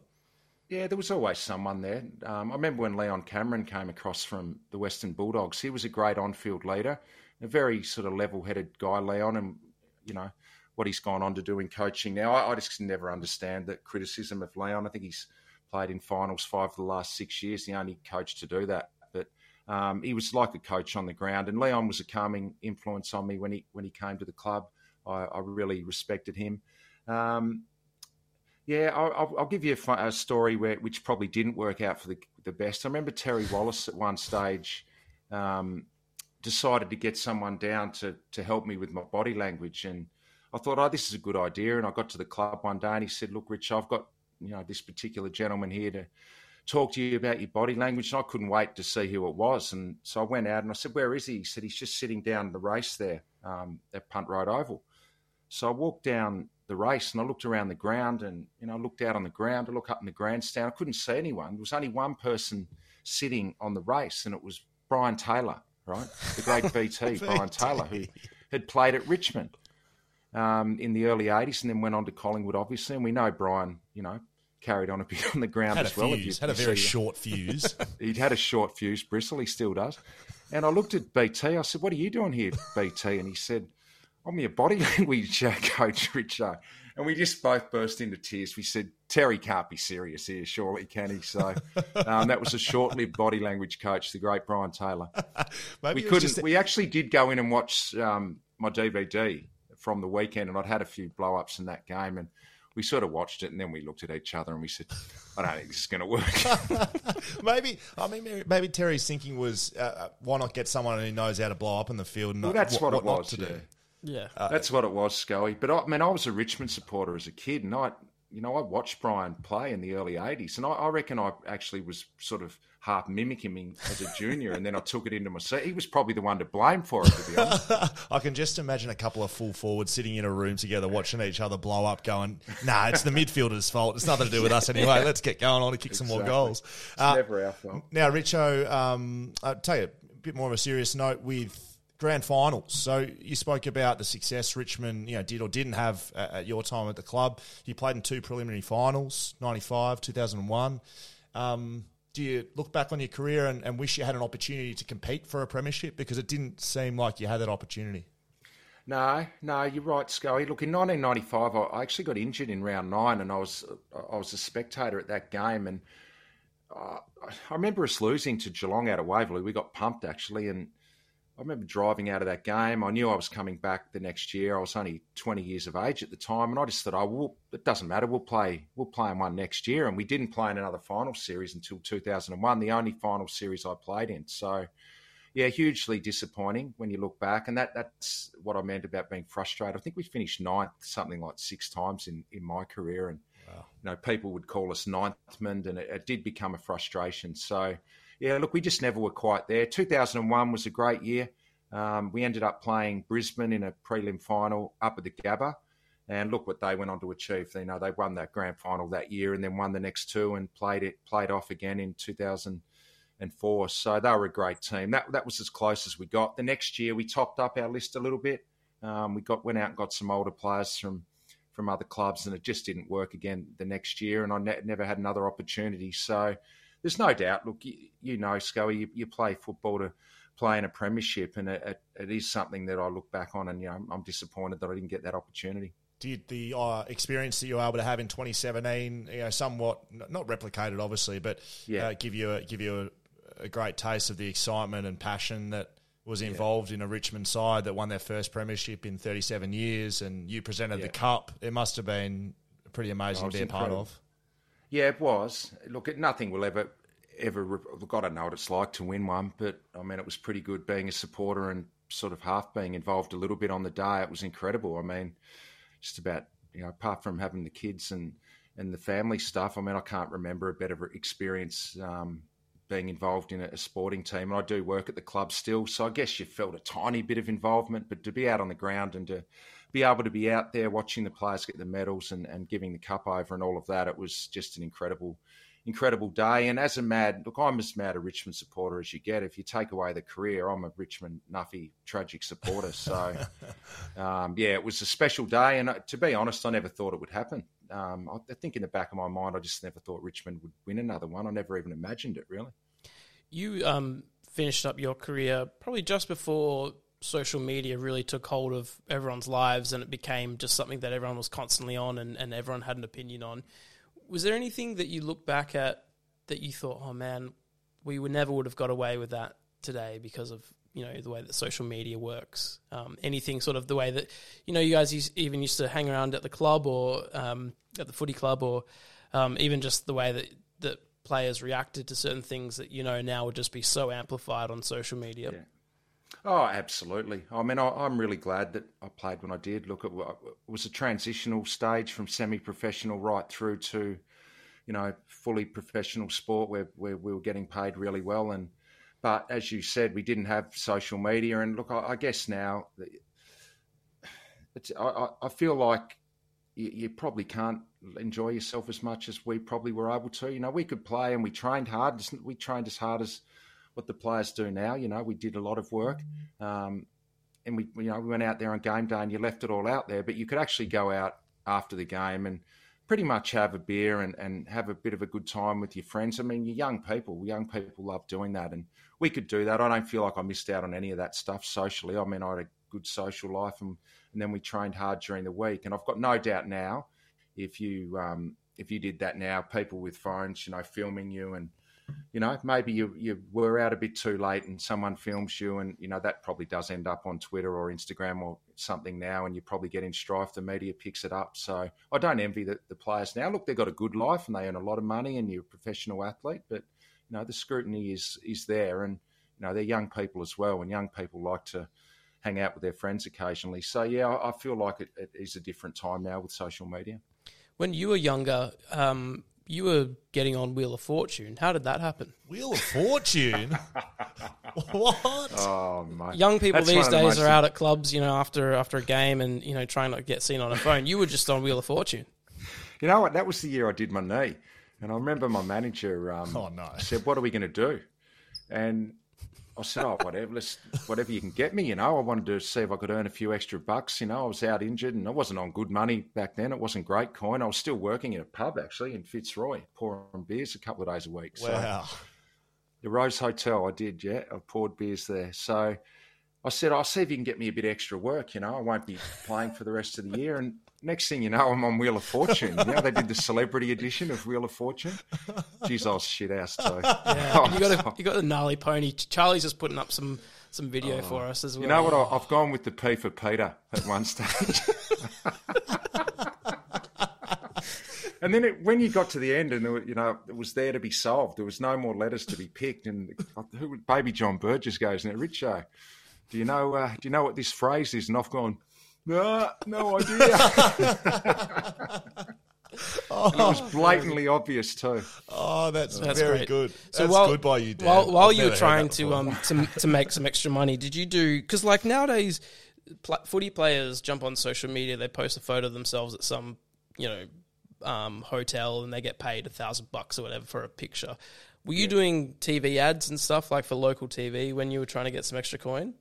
No TV ads, I don't think, but we did some pretty embarrassing promotional type things. Ricky Nixon had a management agency here in Melbourne. He had a thing called Club 10, and he had all of the big, the gun players signed up to it. And I don't know how I was included in this lot, but Wayne Carey and Dunstall and Lockett and Koutoufides and Wanganeen and Modra, all of the big names of the time. And it was called Club 10, and Ricky, got a lot of deals signed up with this group of guys, and we did a Mitre 10 ad. We did a Mitre 10 ad. I have to find it. You'll probably be able to find it on YouTube, and it's very, very, very funny to watch. I love seeing some of your work back in the day, Richo, because as you said, Dan, it's social media and coverage wasn't a thing. Like you'd be on Channel 7, but only people in Melbourne would see it. It wouldn't even be national. Yeah. So, I mean, it's definitely changed a long way since then. I mean, it's probably a good little segue to life in the media for you, Richo. You've been doing a lot of work there since your career finished. Was it something that you worked on during your career, or was it something you fell into afterwards? How did that process go? Fell into it a little bit, Scully. I mean, I did the footy show spasmodically over the years, I guess, from probably about 1995, 96, probably up until 2005, 2006. I might have done that 3 or 4 times a year. And I was petrified doing the footy show. I remember, they'd ring you up on the Tuesday, the producer, Ralphie Horowitz, and he'd say, can you come on Thursday night? And if we weren't playing Friday night, you'd go on. You wouldn't go on if you were playing Friday night. You'd go if you were Saturday or Sunday, you'd go on. So all I remember is after saying yes to doing the footy show, it just consumed my mind thinking about going onto the footy show because it was a big deal. I mean, the ratings were enormous. Yes. So, one of the most watched shows in Australia at that time. There was nothing else on. There was no other shows. It was just the footy show. Exactly. And Sam Newman was just a huge celebrity, and he was intimidating. He was a great talent at what he did. Obviously, one of the best ever as far as footballers going into the media. So, and it was all about Sam, obviously, the show. And we were basically just 3 sidekicks sitting over there, on the 3 chairs. And every time you said something, Sam would take the mickey out of you sometimes, and then you'd go back into your shell. So, look, it was great fun, and I really enjoyed it, but it was daunting. So I had a little bit of experience there. Again, I fell into it a bit because I got injured in my last year. In 2009, I snapped my hammy tendon in round 5, and I had surgery, and it was clear I wasn't going to play again that year, probably ever. So, again, I said to my manager, I reckon I'm going to be looking for work next year. And he said, well, let's see if we can get you a little bit of media work. And I said, yeah, let's do it. So I actually did a few games on 3RW, like as a guest special comments, I guess. A lot of the players do it now. Like we have Nick Nat and guys like that on Channel 7 occasionally doing their special comments. So I did that on AW. And I did a show on Channel 10, which was on, I think it was called Channel 1 back then, one of their digital channels. It was called 1 Week at a Time with Stephen Quartermain and Robert Walls. And it was like an on-the-couch type show. Yes. And I did that, I think, every second or third week for the rest of the season. I wasn't very good at it, but it was a good experience, and I learned pretty quickly how TV sort of works and the ins and outs of it. And I guess by the end of the year, I just hoped that I'd get offered some jobs, and my manager helped me out a lot there. And I got a job with Channel 7 and 3RW, and about to do my 13th season this year, so it's gone quickly. It's matching your AFL career. I mean, luckily they didn't pitch, host of Wheel of Fortune or permanent guest of Wheel of Fortune. I did sail of the century as well. Did you? Yeah. Oh, that's good. That's a bucket list. I used to watch that every night. Fast money was my go. Don't worry about that. You'd be still trying to press the buzzer now, I reckon, Richard. Now, how does that perspective change for you then as a player? Yeah. You obviously deal with the media, and I'm kind of going through this process now. I'm 2 years removed from the game. I'm doing a lot of media. This and 6PR is the 3AW equivalent. I'm doing some 7 and Fox Footy stuff. How does that switch go between player and then into the media? And now you're 13 years in. You're not a player anymore. You're certainly a media expert and personality. How does that perspective change for you as you go? Yeah, look, I try to keep a player's perspective on things and just try and remember how hard the game actually is. I mean, you've got to be critical at times, but I really do try and see things as you would as a player a little bit. So I try to remain in that sort of mode as well. Look, I think the biggest key is to be yourself. I think as soon as you start being someone that you're not, I really think people see through that pretty quickly.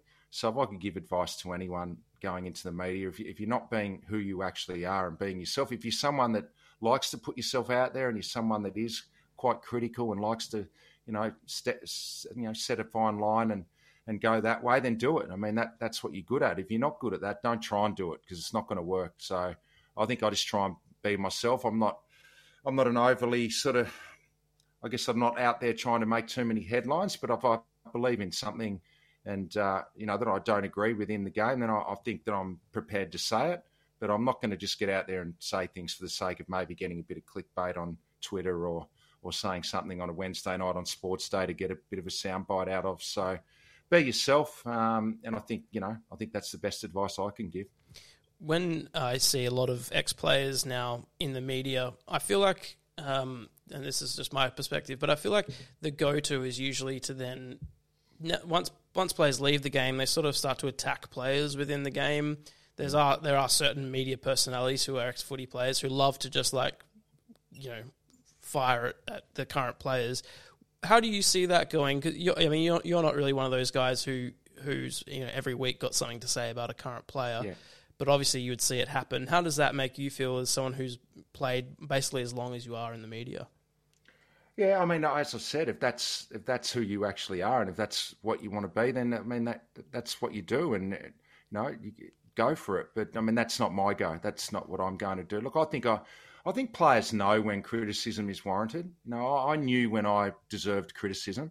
So if an ex-player actually brought that up in the media, I was able to handle that because I think I knew within myself. And I think most players would still be the same. I mean, it's just that fine line of maybe pushing it too far. If you're an ex-player and you go a little bit too hard, it probably can seem a little bit unfair at times. But I think most players know when a little bit of criticism is warranted. It's just how you deliver it at times, I think. You're an All-Australian squad selector, Richo. Yeah. How does that process work? I've been in the game and been close to it. I still don't know. Glenn Jakovic is a colleague of mine at 6PR. What's the process in selecting that? How does it work? Well, I guess you have 3 meetings throughout the year, and at the first meeting, you'll sit there and you'll go through each club and you'll throw up names on the board, and there might be 2 or 3 players from a club that's sitting on the bottom of the ladder, if that. And a team like Melbourne this year, at that first meeting, they may have had 8 or 9 players or even 10 players up on the board who were having bona fide All-Australian sort of squad type years. So that first meeting, you might have 80 names by the end of it up on the board. The second meeting, you try and trim that down to probably about 60 names. And then that final meeting, you need to get it down to that squad of 40 and then the final 22. So it's a hard process because there's stiff players missing out on the 40 and then there's extremely stiff players not getting into that final 22. It really is hard. When you come down to those last few spots. I reckon each year there's probably a dozen guys that you just cannot leave out at any cost, and then there's a lot of debate over the rest. At the end of the day, you can't sit there all day and all night. You've got to get the team out there. And at some point, you have to put a hand up and say, I'm voting.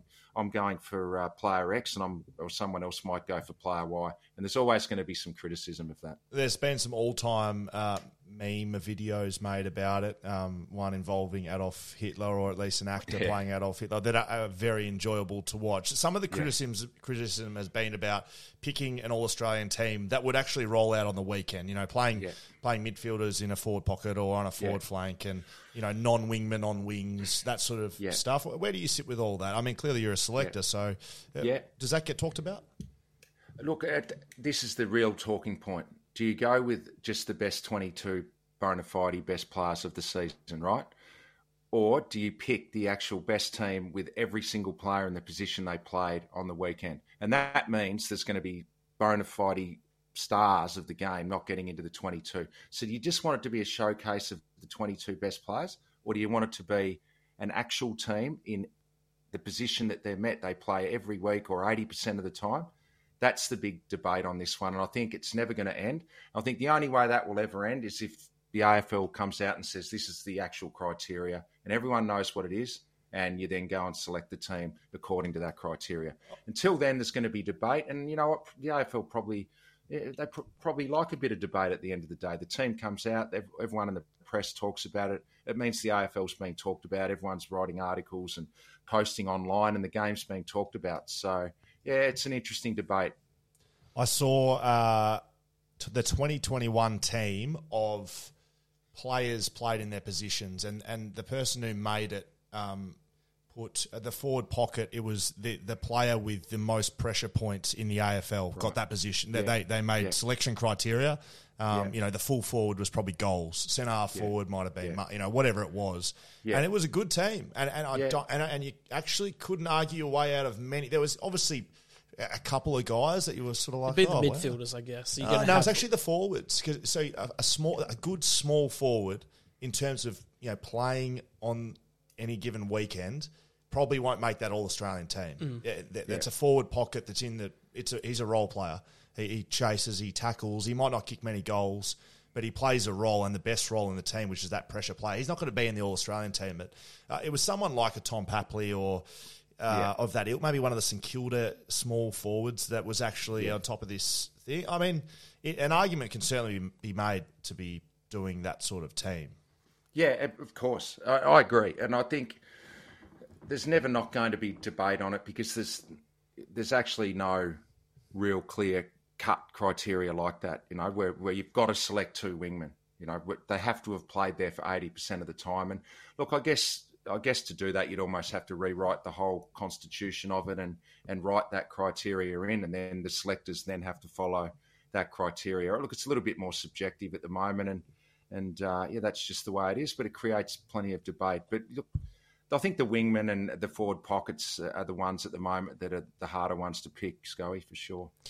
I want to talk about another role that you serve, and that's sort of the boundary rider, because I do enjoy your comments there on the boundary. But just quickly before we leave All-Australian selection, I'm just thinking logistically, are you like in a room like if there's one player that you're like, this guy has to make the team, but another person doesn't want that, does it come down to a vote? Is that how, the logistics of it, or is it purely like one person has the final say? No, not one. No, not one person has the final say. Look, the discussion will go around, and everyone will give their opinion. And look, eventually it'll land on the player that it gets selected. So does it get heated? Could go back and forward for quite a long time, though. Yeah. Yeah, like you said, I guess you have to pick it eventually. Otherwise, you'll just you could. Be like a jury that never comes back. You're splitting hairs at the end of the day with these guys and how well they've played during the year, particularly when you get down to that last few positions where, you could probably put 5 or 6 guys on the interchange bench, but eventually you just have to select someone. What's something about the boundary rider role that people wouldn't usually know? I mean, you're out amongst the wolves, really. You're with the most passionate fans because you're right at the front, the people that are spending sort of the most money. What's some of your experiences of doing that? Oh, I'll tell you what, that sitting in the boundary at Port Adelaide, like it can... At times, you've got an earpiece in your ear with the commentary coming through the earpiece, obviously, so I can hear what Brian or Luke Darcy or James Brayshaw and everyone's saying up in the box. But you're right on the boundary line there at the Adelaide Oval. At times, you can barely even hear what the commentators are saying, and they're trying to cross down to you, and you can't hear them. So you really need to be concentrating. There's no doubt about that, because it's not great viewing, it's not great TV if they're trying to come down to you and you're not responding. So, it can be hard to hear at times, but I think what a position. I mean, I remember might have been my first year at the MCG when Buddy Franklin kicked those 2 running goals against Essendon at the MCG. Cale Hooker. On the members' wing.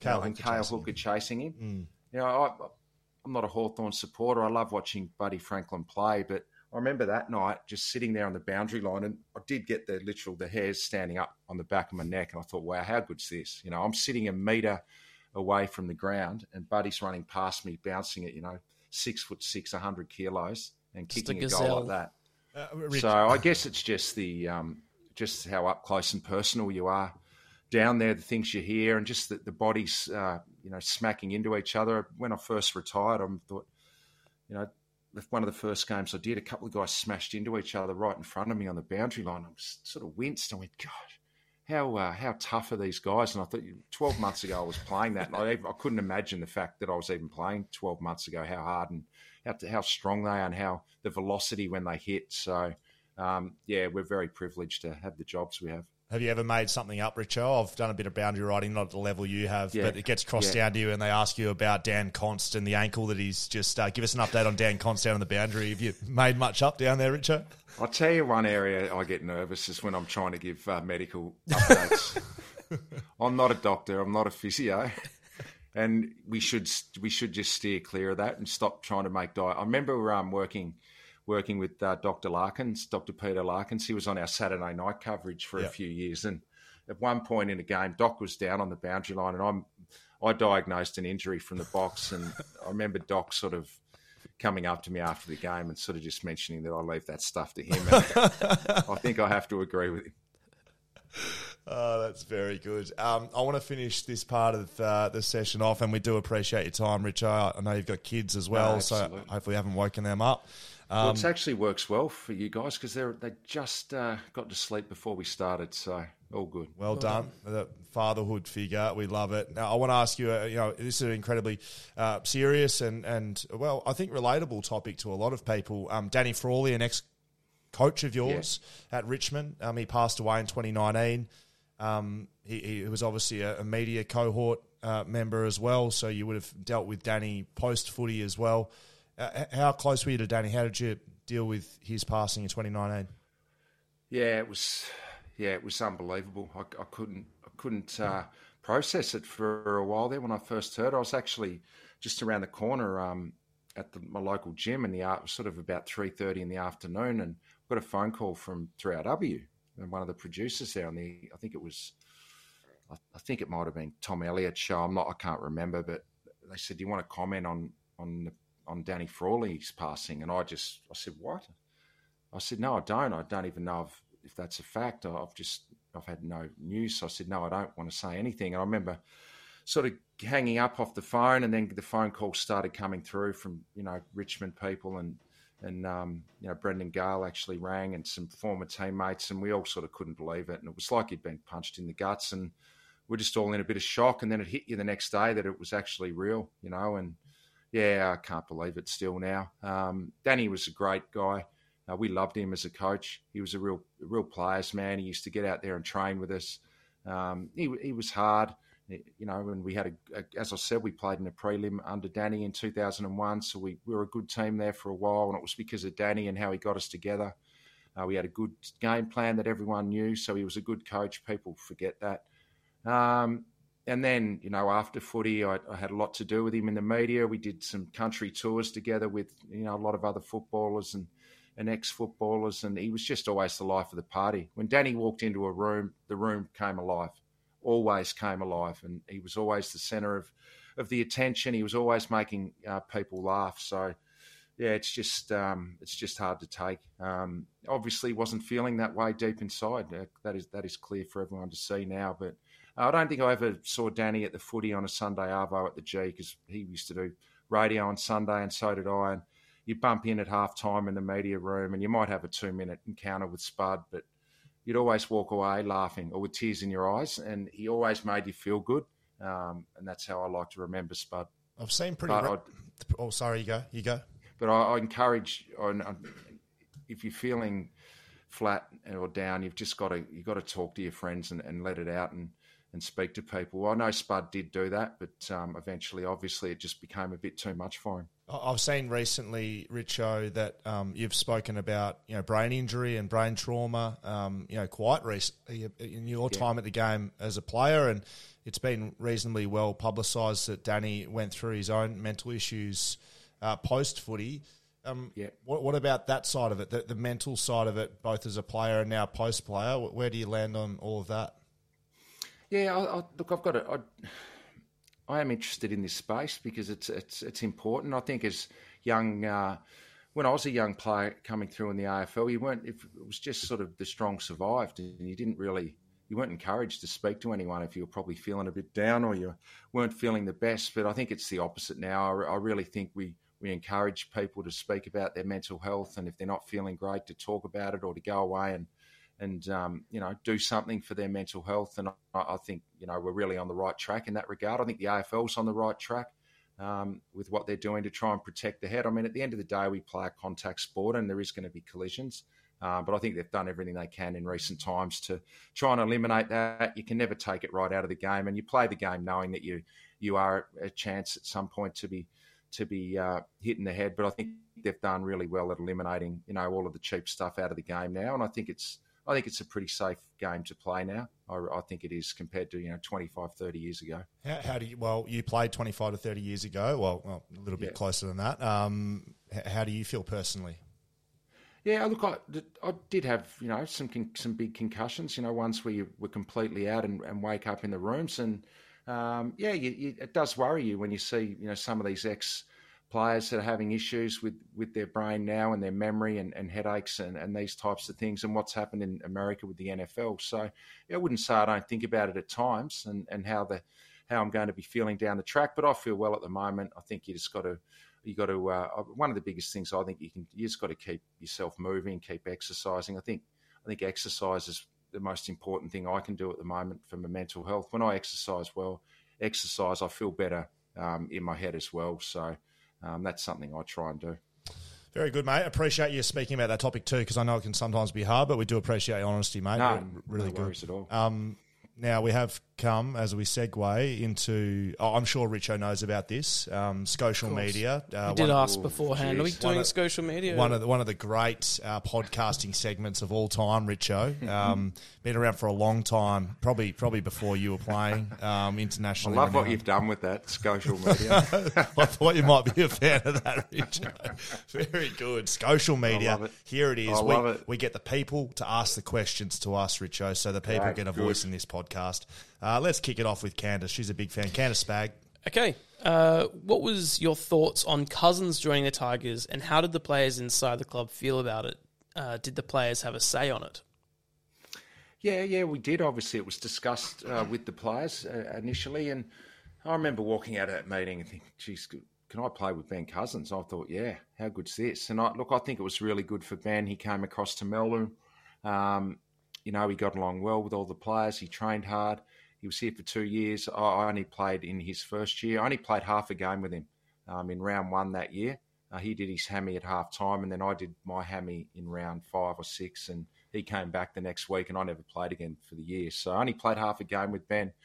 But, yeah, good guy, and I think he was a good example for guys like Cochin and Martin. If you speak to them, they speak highly of him and some of the stuff he passed down on how to play in the midfield. And I think at the time it was really good for Ben. I think it helped him at the time, sort of get his life back on track for a period there. And I hear he's going quite well at the moment, and I really hope that continues for him.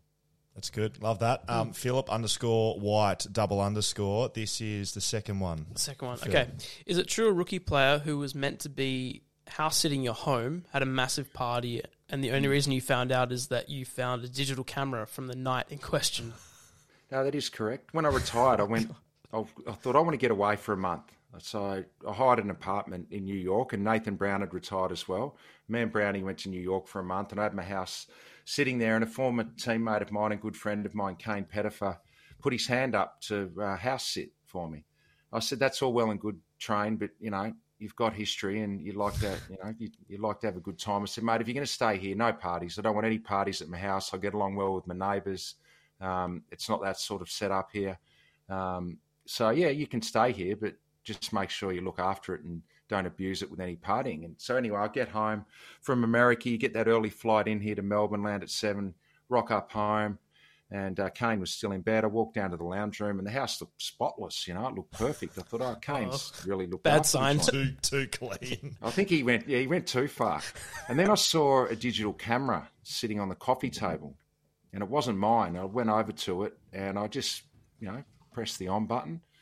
Well, if there wasn't about 100 photos of one of the biggest rip-roaring parties you've ever seen at my house, there were 50 people in the swimming pool. There were people in my bed sleeping. There were beer bottles everywhere. There were nice whiskey bottles lying all around the place.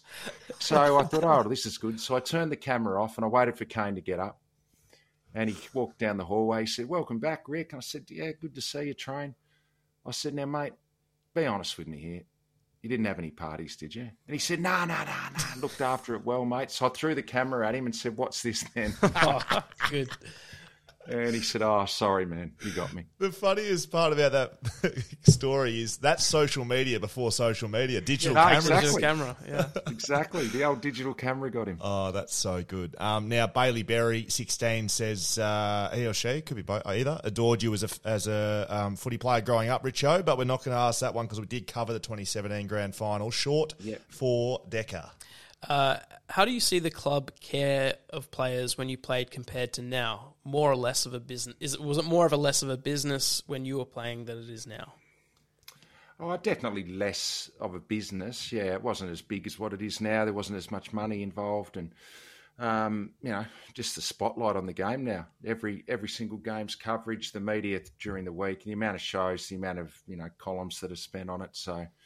Yeah. Does that translate then to care for the players? They're sort of treated now as assets as opposed to previous? Oh, gee, it's a hard one. Look, they have more at their disposal at the club. Yeah, definitely. So I guess they would be. I always felt like we were treated well, but clearly there's a lot more people involved now, so they have got more at their disposal. More resources now. Yeah, I like that. Now, I think it's unfair to say Richo wasn't preparing for a life in media playing footy. I mean, Wheel of Fortune, we've seen some of the ads he used to do. This one in particular, I think, is an interesting one. This is from Joey _Italiano. We love the double underscore. Hey, Richo, do you have any funny stories or thoughts on the AFL evolution? Oh, gosh, I'm just reading this for the first time because I was a big AFL evolution player. Yeah. I'm going to read this question again. Do you have any funny stories / thoughts on the AFL evolution commentary? And ask how much of a part of it you were. Part of that? Did you keep commentary? There is some all-time crackers with Richo on there. I'm just remembering this now. Say that was one of the most tedious experiences of my life. Please tell us how that works, because it's like... You basically went into a studio... This is for a game show. Anyone who doesn't know what AFL Evolution is, sorry. It's for a game. It's for a Nintendo, console game, PlayStation, that sort of stuff. And you've basically just got to say one word over and over again, then two, then three, then a phrase, then one score, the next score, and I was there for 3 days just reading these lines off paper. It was hard to sound passionate and enthusiastic and upbeat, and I think that came across in the commentary from all accounts. I just remember it just being like, Richmond scored a goal. Thanks, Richo. You know what? You're absolutely spot on. And I have not had one person come and pump me up about that commentary. They could not pay me enough to do that again. That is so... And it wasn't great.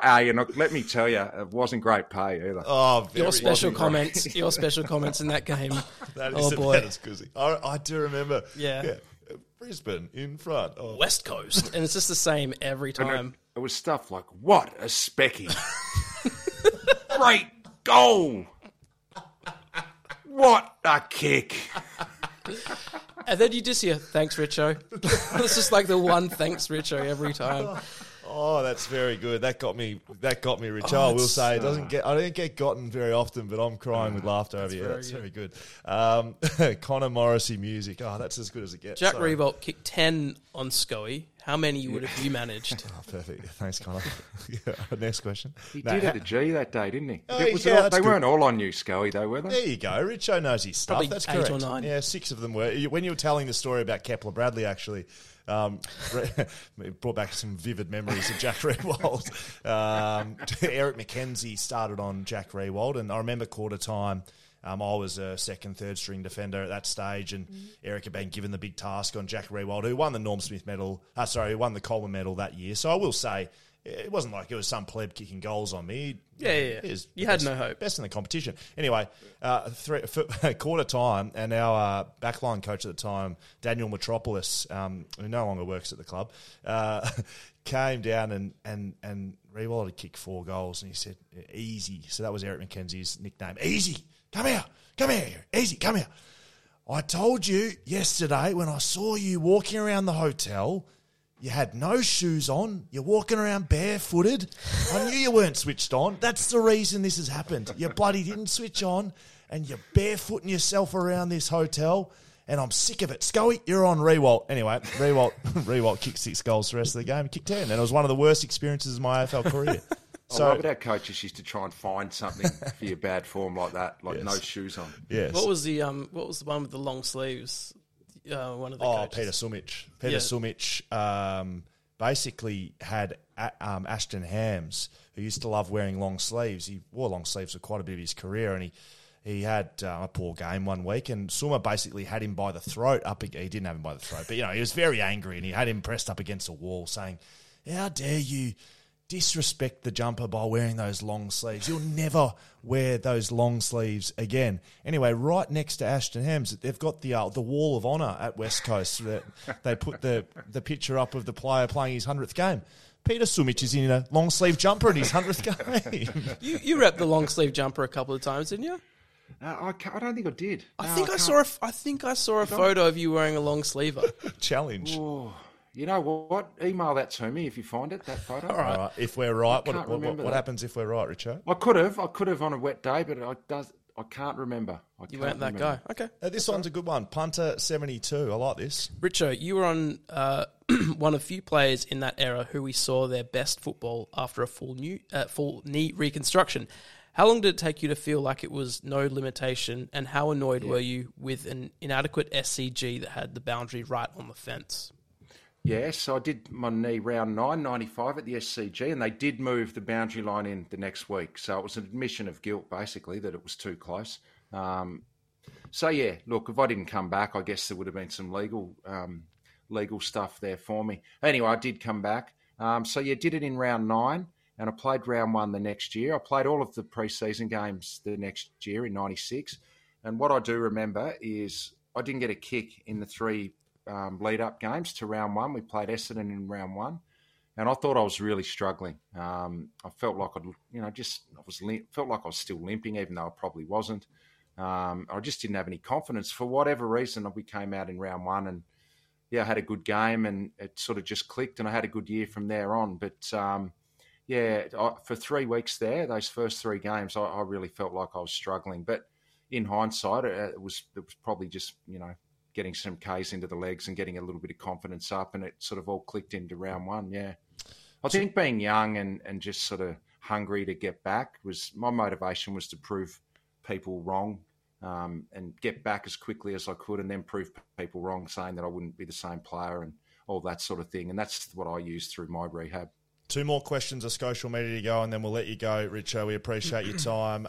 This second last one, we're going to tie into Media Watch, Richo. We do a bit of a segment on here as well. I'm just going to get that article up. No, I've got it up right here. Don't worry about that. Media Watch is just a bit of a look around the media landscape in the AFL, and just to see who's just a little bit out of line. You've never come up, and I don't think you will, but you know the types we're talking about. I'm not going to name them. We won't name and shame them.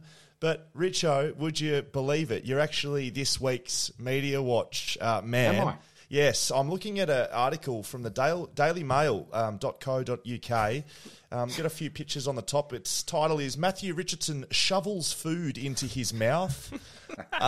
And the social media, which I'll read this one out. This is from Mike Hells. How did Richo move on from this hard-hitting Daily Mail headline in 2014? So this is another headline of the same article. Yeah. Dine and dash. Former AFL player Matthew Richardson shovels food into his mouth as girlfriend Genevieve Holiday cringes and looks away while walking behind him. Richo, how did you ever recover from that, mate? Well, the staggering thing about that is I actually did get papped, which I actually was wrapped, to be honest with you. I mean, I never thought I'd be papped, and I haven't been since. But I actually got papped that day, and it was about 100 metres from my house in Elwood. And we had if you're ever in Elwood in Victoria, go to the roundabout on Ormond Road and Broadway and Glen Huntly Road. There's the best bakery in Melbourne just about right there. And I used to go down there on a Sunday, and we'd had a big night the night before. I think we'd had a wedding the night before, and we had to get down to the bakery and just get a couple of little treats down there, as you do when you're a little bit hung. And yes, I got this. I got a meat pie, and I had one of the aluminium trays underneath it, and I couldn't get it in quick enough. And I was packed in the middle of eating my meat pie. Right? There's such bad photos. I just don't know why I was packed, but I think I've worked out. Natalie Bassingwaite lived just around the corner, and I reckon they were there to get her. and she wasn't around. And then they saw me, and they just thought, "Oh, this bloke will do." Have a look at this bloke get into his meat pie. I've just eaten exactly like that while I've been walking. Like I'm just like, yeah, that's just how people eat when they're shoveling food down on a walk. I know people who get pap regularly would find it annoying, but I was pretty happy with it, to be honest. Oh, that's very good. Now, I'm going to finish social media with a private social media that I actually requested. I contacted someone at the West Coast Eagles. He'll remain unnamed, Warren Kofed, that he's one of Matty Richardson's good friends. They spent a bit of time together at Richmond. He's now the strength and conditioning coach at West Coast, been doing that for a long time, and I know you two are highly connected, Rich. I will start with this. He says that I single-handedly saved his career when he had recurrent hamstring issues. He owes everything he has to me. Would you like to respond to that? You know what? He probably did. He probably did, because I was doing hamstrings regularly, and I just about, when you do soft tissue injuries, if there's anything that'll do your head in more, is a recurring soft tissue. Yep. Because you think that you're 100%, you've done all of the rehab, and then you get out and it goes bang in the game. And I was doing this regularly, and it was starting to really wear me down mentally. And anyway, Kof got me on a good rehab program, and yeah, he did. He got me back, and I hardly missed any games with my hammy up until I snapped it off the bone, and that was the end of my career. But my last 5 years, unfortunately, I've got to. You don't want to hear this, no, I don't, Scully, but Kof did get me back on track. One of the worst. He's got bad fashion, though, Kof. I remember one night we were at the Mink Bar on a Sunday night in Melbourne, and it was at the end of the season, and Kof had bought these green suede Diesel boots. Remember Diesel were doing shoes there for a while? Yeah. And these things were horrible. So the boys were getting into Kof all night at bar. We're having a few drinks. Would have been stroppy about that. Yeah, you know how grumpy he gets too. You're all stroppy. Anyway, we walked out of Mink Bar, and we're walking up Ackland Street there home, and Kof just took the shoes off and threw them in the bin, the $400 Diesels. We got to him that badly that he just threw them in the bin. But he's a good man, Kof, a very good man. I miss him, actually. I haven't seen him because of these border and COVID stuff. Yeah, it's been a tough time for a lot of people separated across states. He did ask me to maybe mention, you're a big music fan, you love your live music. Pearl Jam, Eddie Vedder. Any experiences with the great man Eddie Vedder? I walked down the aisle to Eddie Vedder. Alex and I, we had Eddie Vedder playing. Well, not live, but out of a tape recorder or something. No one assumed Eddie Vedder was at your wedding. Richo might have. I don't know. It sounds like you know him personally, Richo. Well, I did. I was very lucky to have a friend who was involved with Pearl Jam when they toured here in 2009. At the end of 2009, I'd just retired actually. And we went to Pearl Jam. The day that I retired, we went to Pearl Jam the next night. Wow. And I think Eddie Vedder, wherever he goes, he reads the paper. And I was in the paper retiring. And one of the support bands, the Cosmic Psychos, he's a good friend with the lead singer, and he was a Richmond supporter. So it all just sort of aligned. And Eddie said, "Who's this guy?" And he ended up getting up, and at Marvel Stadium, he dedicated a song to me because I just retired. Oof. Wow. And anyway, we went backstage, and I got a photo with Eddie, and we were just standing around having a chat to all the crew in there and everyone. And I thought, that's it, night, mate. I've met Eddie Vedder. I've had a photo with him. I've done the pest thing. Yeah. And I thanked him for what he did up on stage, and that was it. I was going to go home happy as Larry, and then Ross from the Cosmic Psycho said, "No, you're not going anywhere. We're going back to Eddie's hotel to have some beers." So next thing I know, I'm in Eddie's Tarago, leaving Marvel Stadium in Eddie Vedder's Tarago, and we end up back at the Como in South Yarra. It's a people mover. On the balcony of Eddie's room with a big bucket of Coronas, and sat there till about 4:30 in the morning. Best night of my life. Oh, Oof. That is unreal. And you know what? When they say you should never meet your heroes? Well, it's not true of Eddie Vedder. He could not have exceeded my expectations anymore. Oh, absolute legend. I could not be more jealous right now. If we're talking about people I'd like to speak to, Eddie Vedder's right there. As I said, walk down the aisle to him. So, Richo, look, we're allowed to swear. We haven't sworn once this podcast. I'm going to say, fuck you, mate. I'll tell you what, a mate of mine was meant to come to that gig, and he didn't because he hadn't had something else on, and he sort of... Shame. And when I got home, I rang him the next day. I said, "Mate, if you had come, he couldn't believe it. How flat." He still brings it up now. Oh, as you would. He'd still be. He could never live it down. Yeah. Oh, mate, unreal. I think that's a perfect place to end this one. We appreciate you giving us so much time, mate, and know you're a busy man, dad, media commitments, and the rest. Just wanted to say thank you, and it's been awesome, mate. Thank you, guys. Pleasure. And Richo, if you ever want to find us on social media, all the rest, just search Backchat on YouTube. We come up. Subscribe. Are you subscribed to us? Are you subscribed to YouTube? Yeah, good. Yeah, Richo. It's better than Charlie. I will be in about 5 minutes. Yeah, thanks, mate. Backchat on YouTube, and then also Backchat _ TikTok, Instagram. You can send us an email if you want to as well, Richo. hello@backchatpodcast.com.au. You can even look at us on our website, backchatpodcast.com.au. Anything I'm missing? No. You wouldn't be on Reddit, would you, Richo? No. Yeah, stay well away from that. It's been fun, guys. We're saying goodbye to Richo and to you. All the best. Thanks, mate.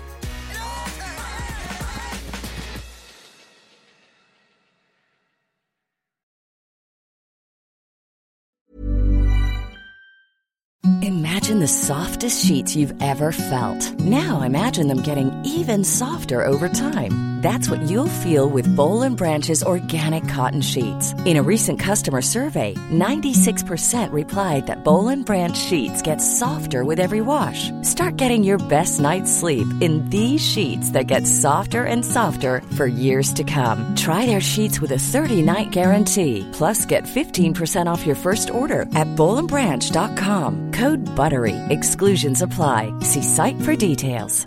Even when we're on a budget, we still deserve nice things. Quince is a place to scoop up stunning high-end goods for 50 to 80% less than similar brands. They have buttery soft cashmere sweaters starting at $50, luxurious Italian leather bags, and so much more. Plus, Quince only works with factories that use safe, ethical, and responsible manufacturing. Get the high-end goods you'll love without the high price tag with Quince. Go to quince.com/style for free shipping and 365-day returns.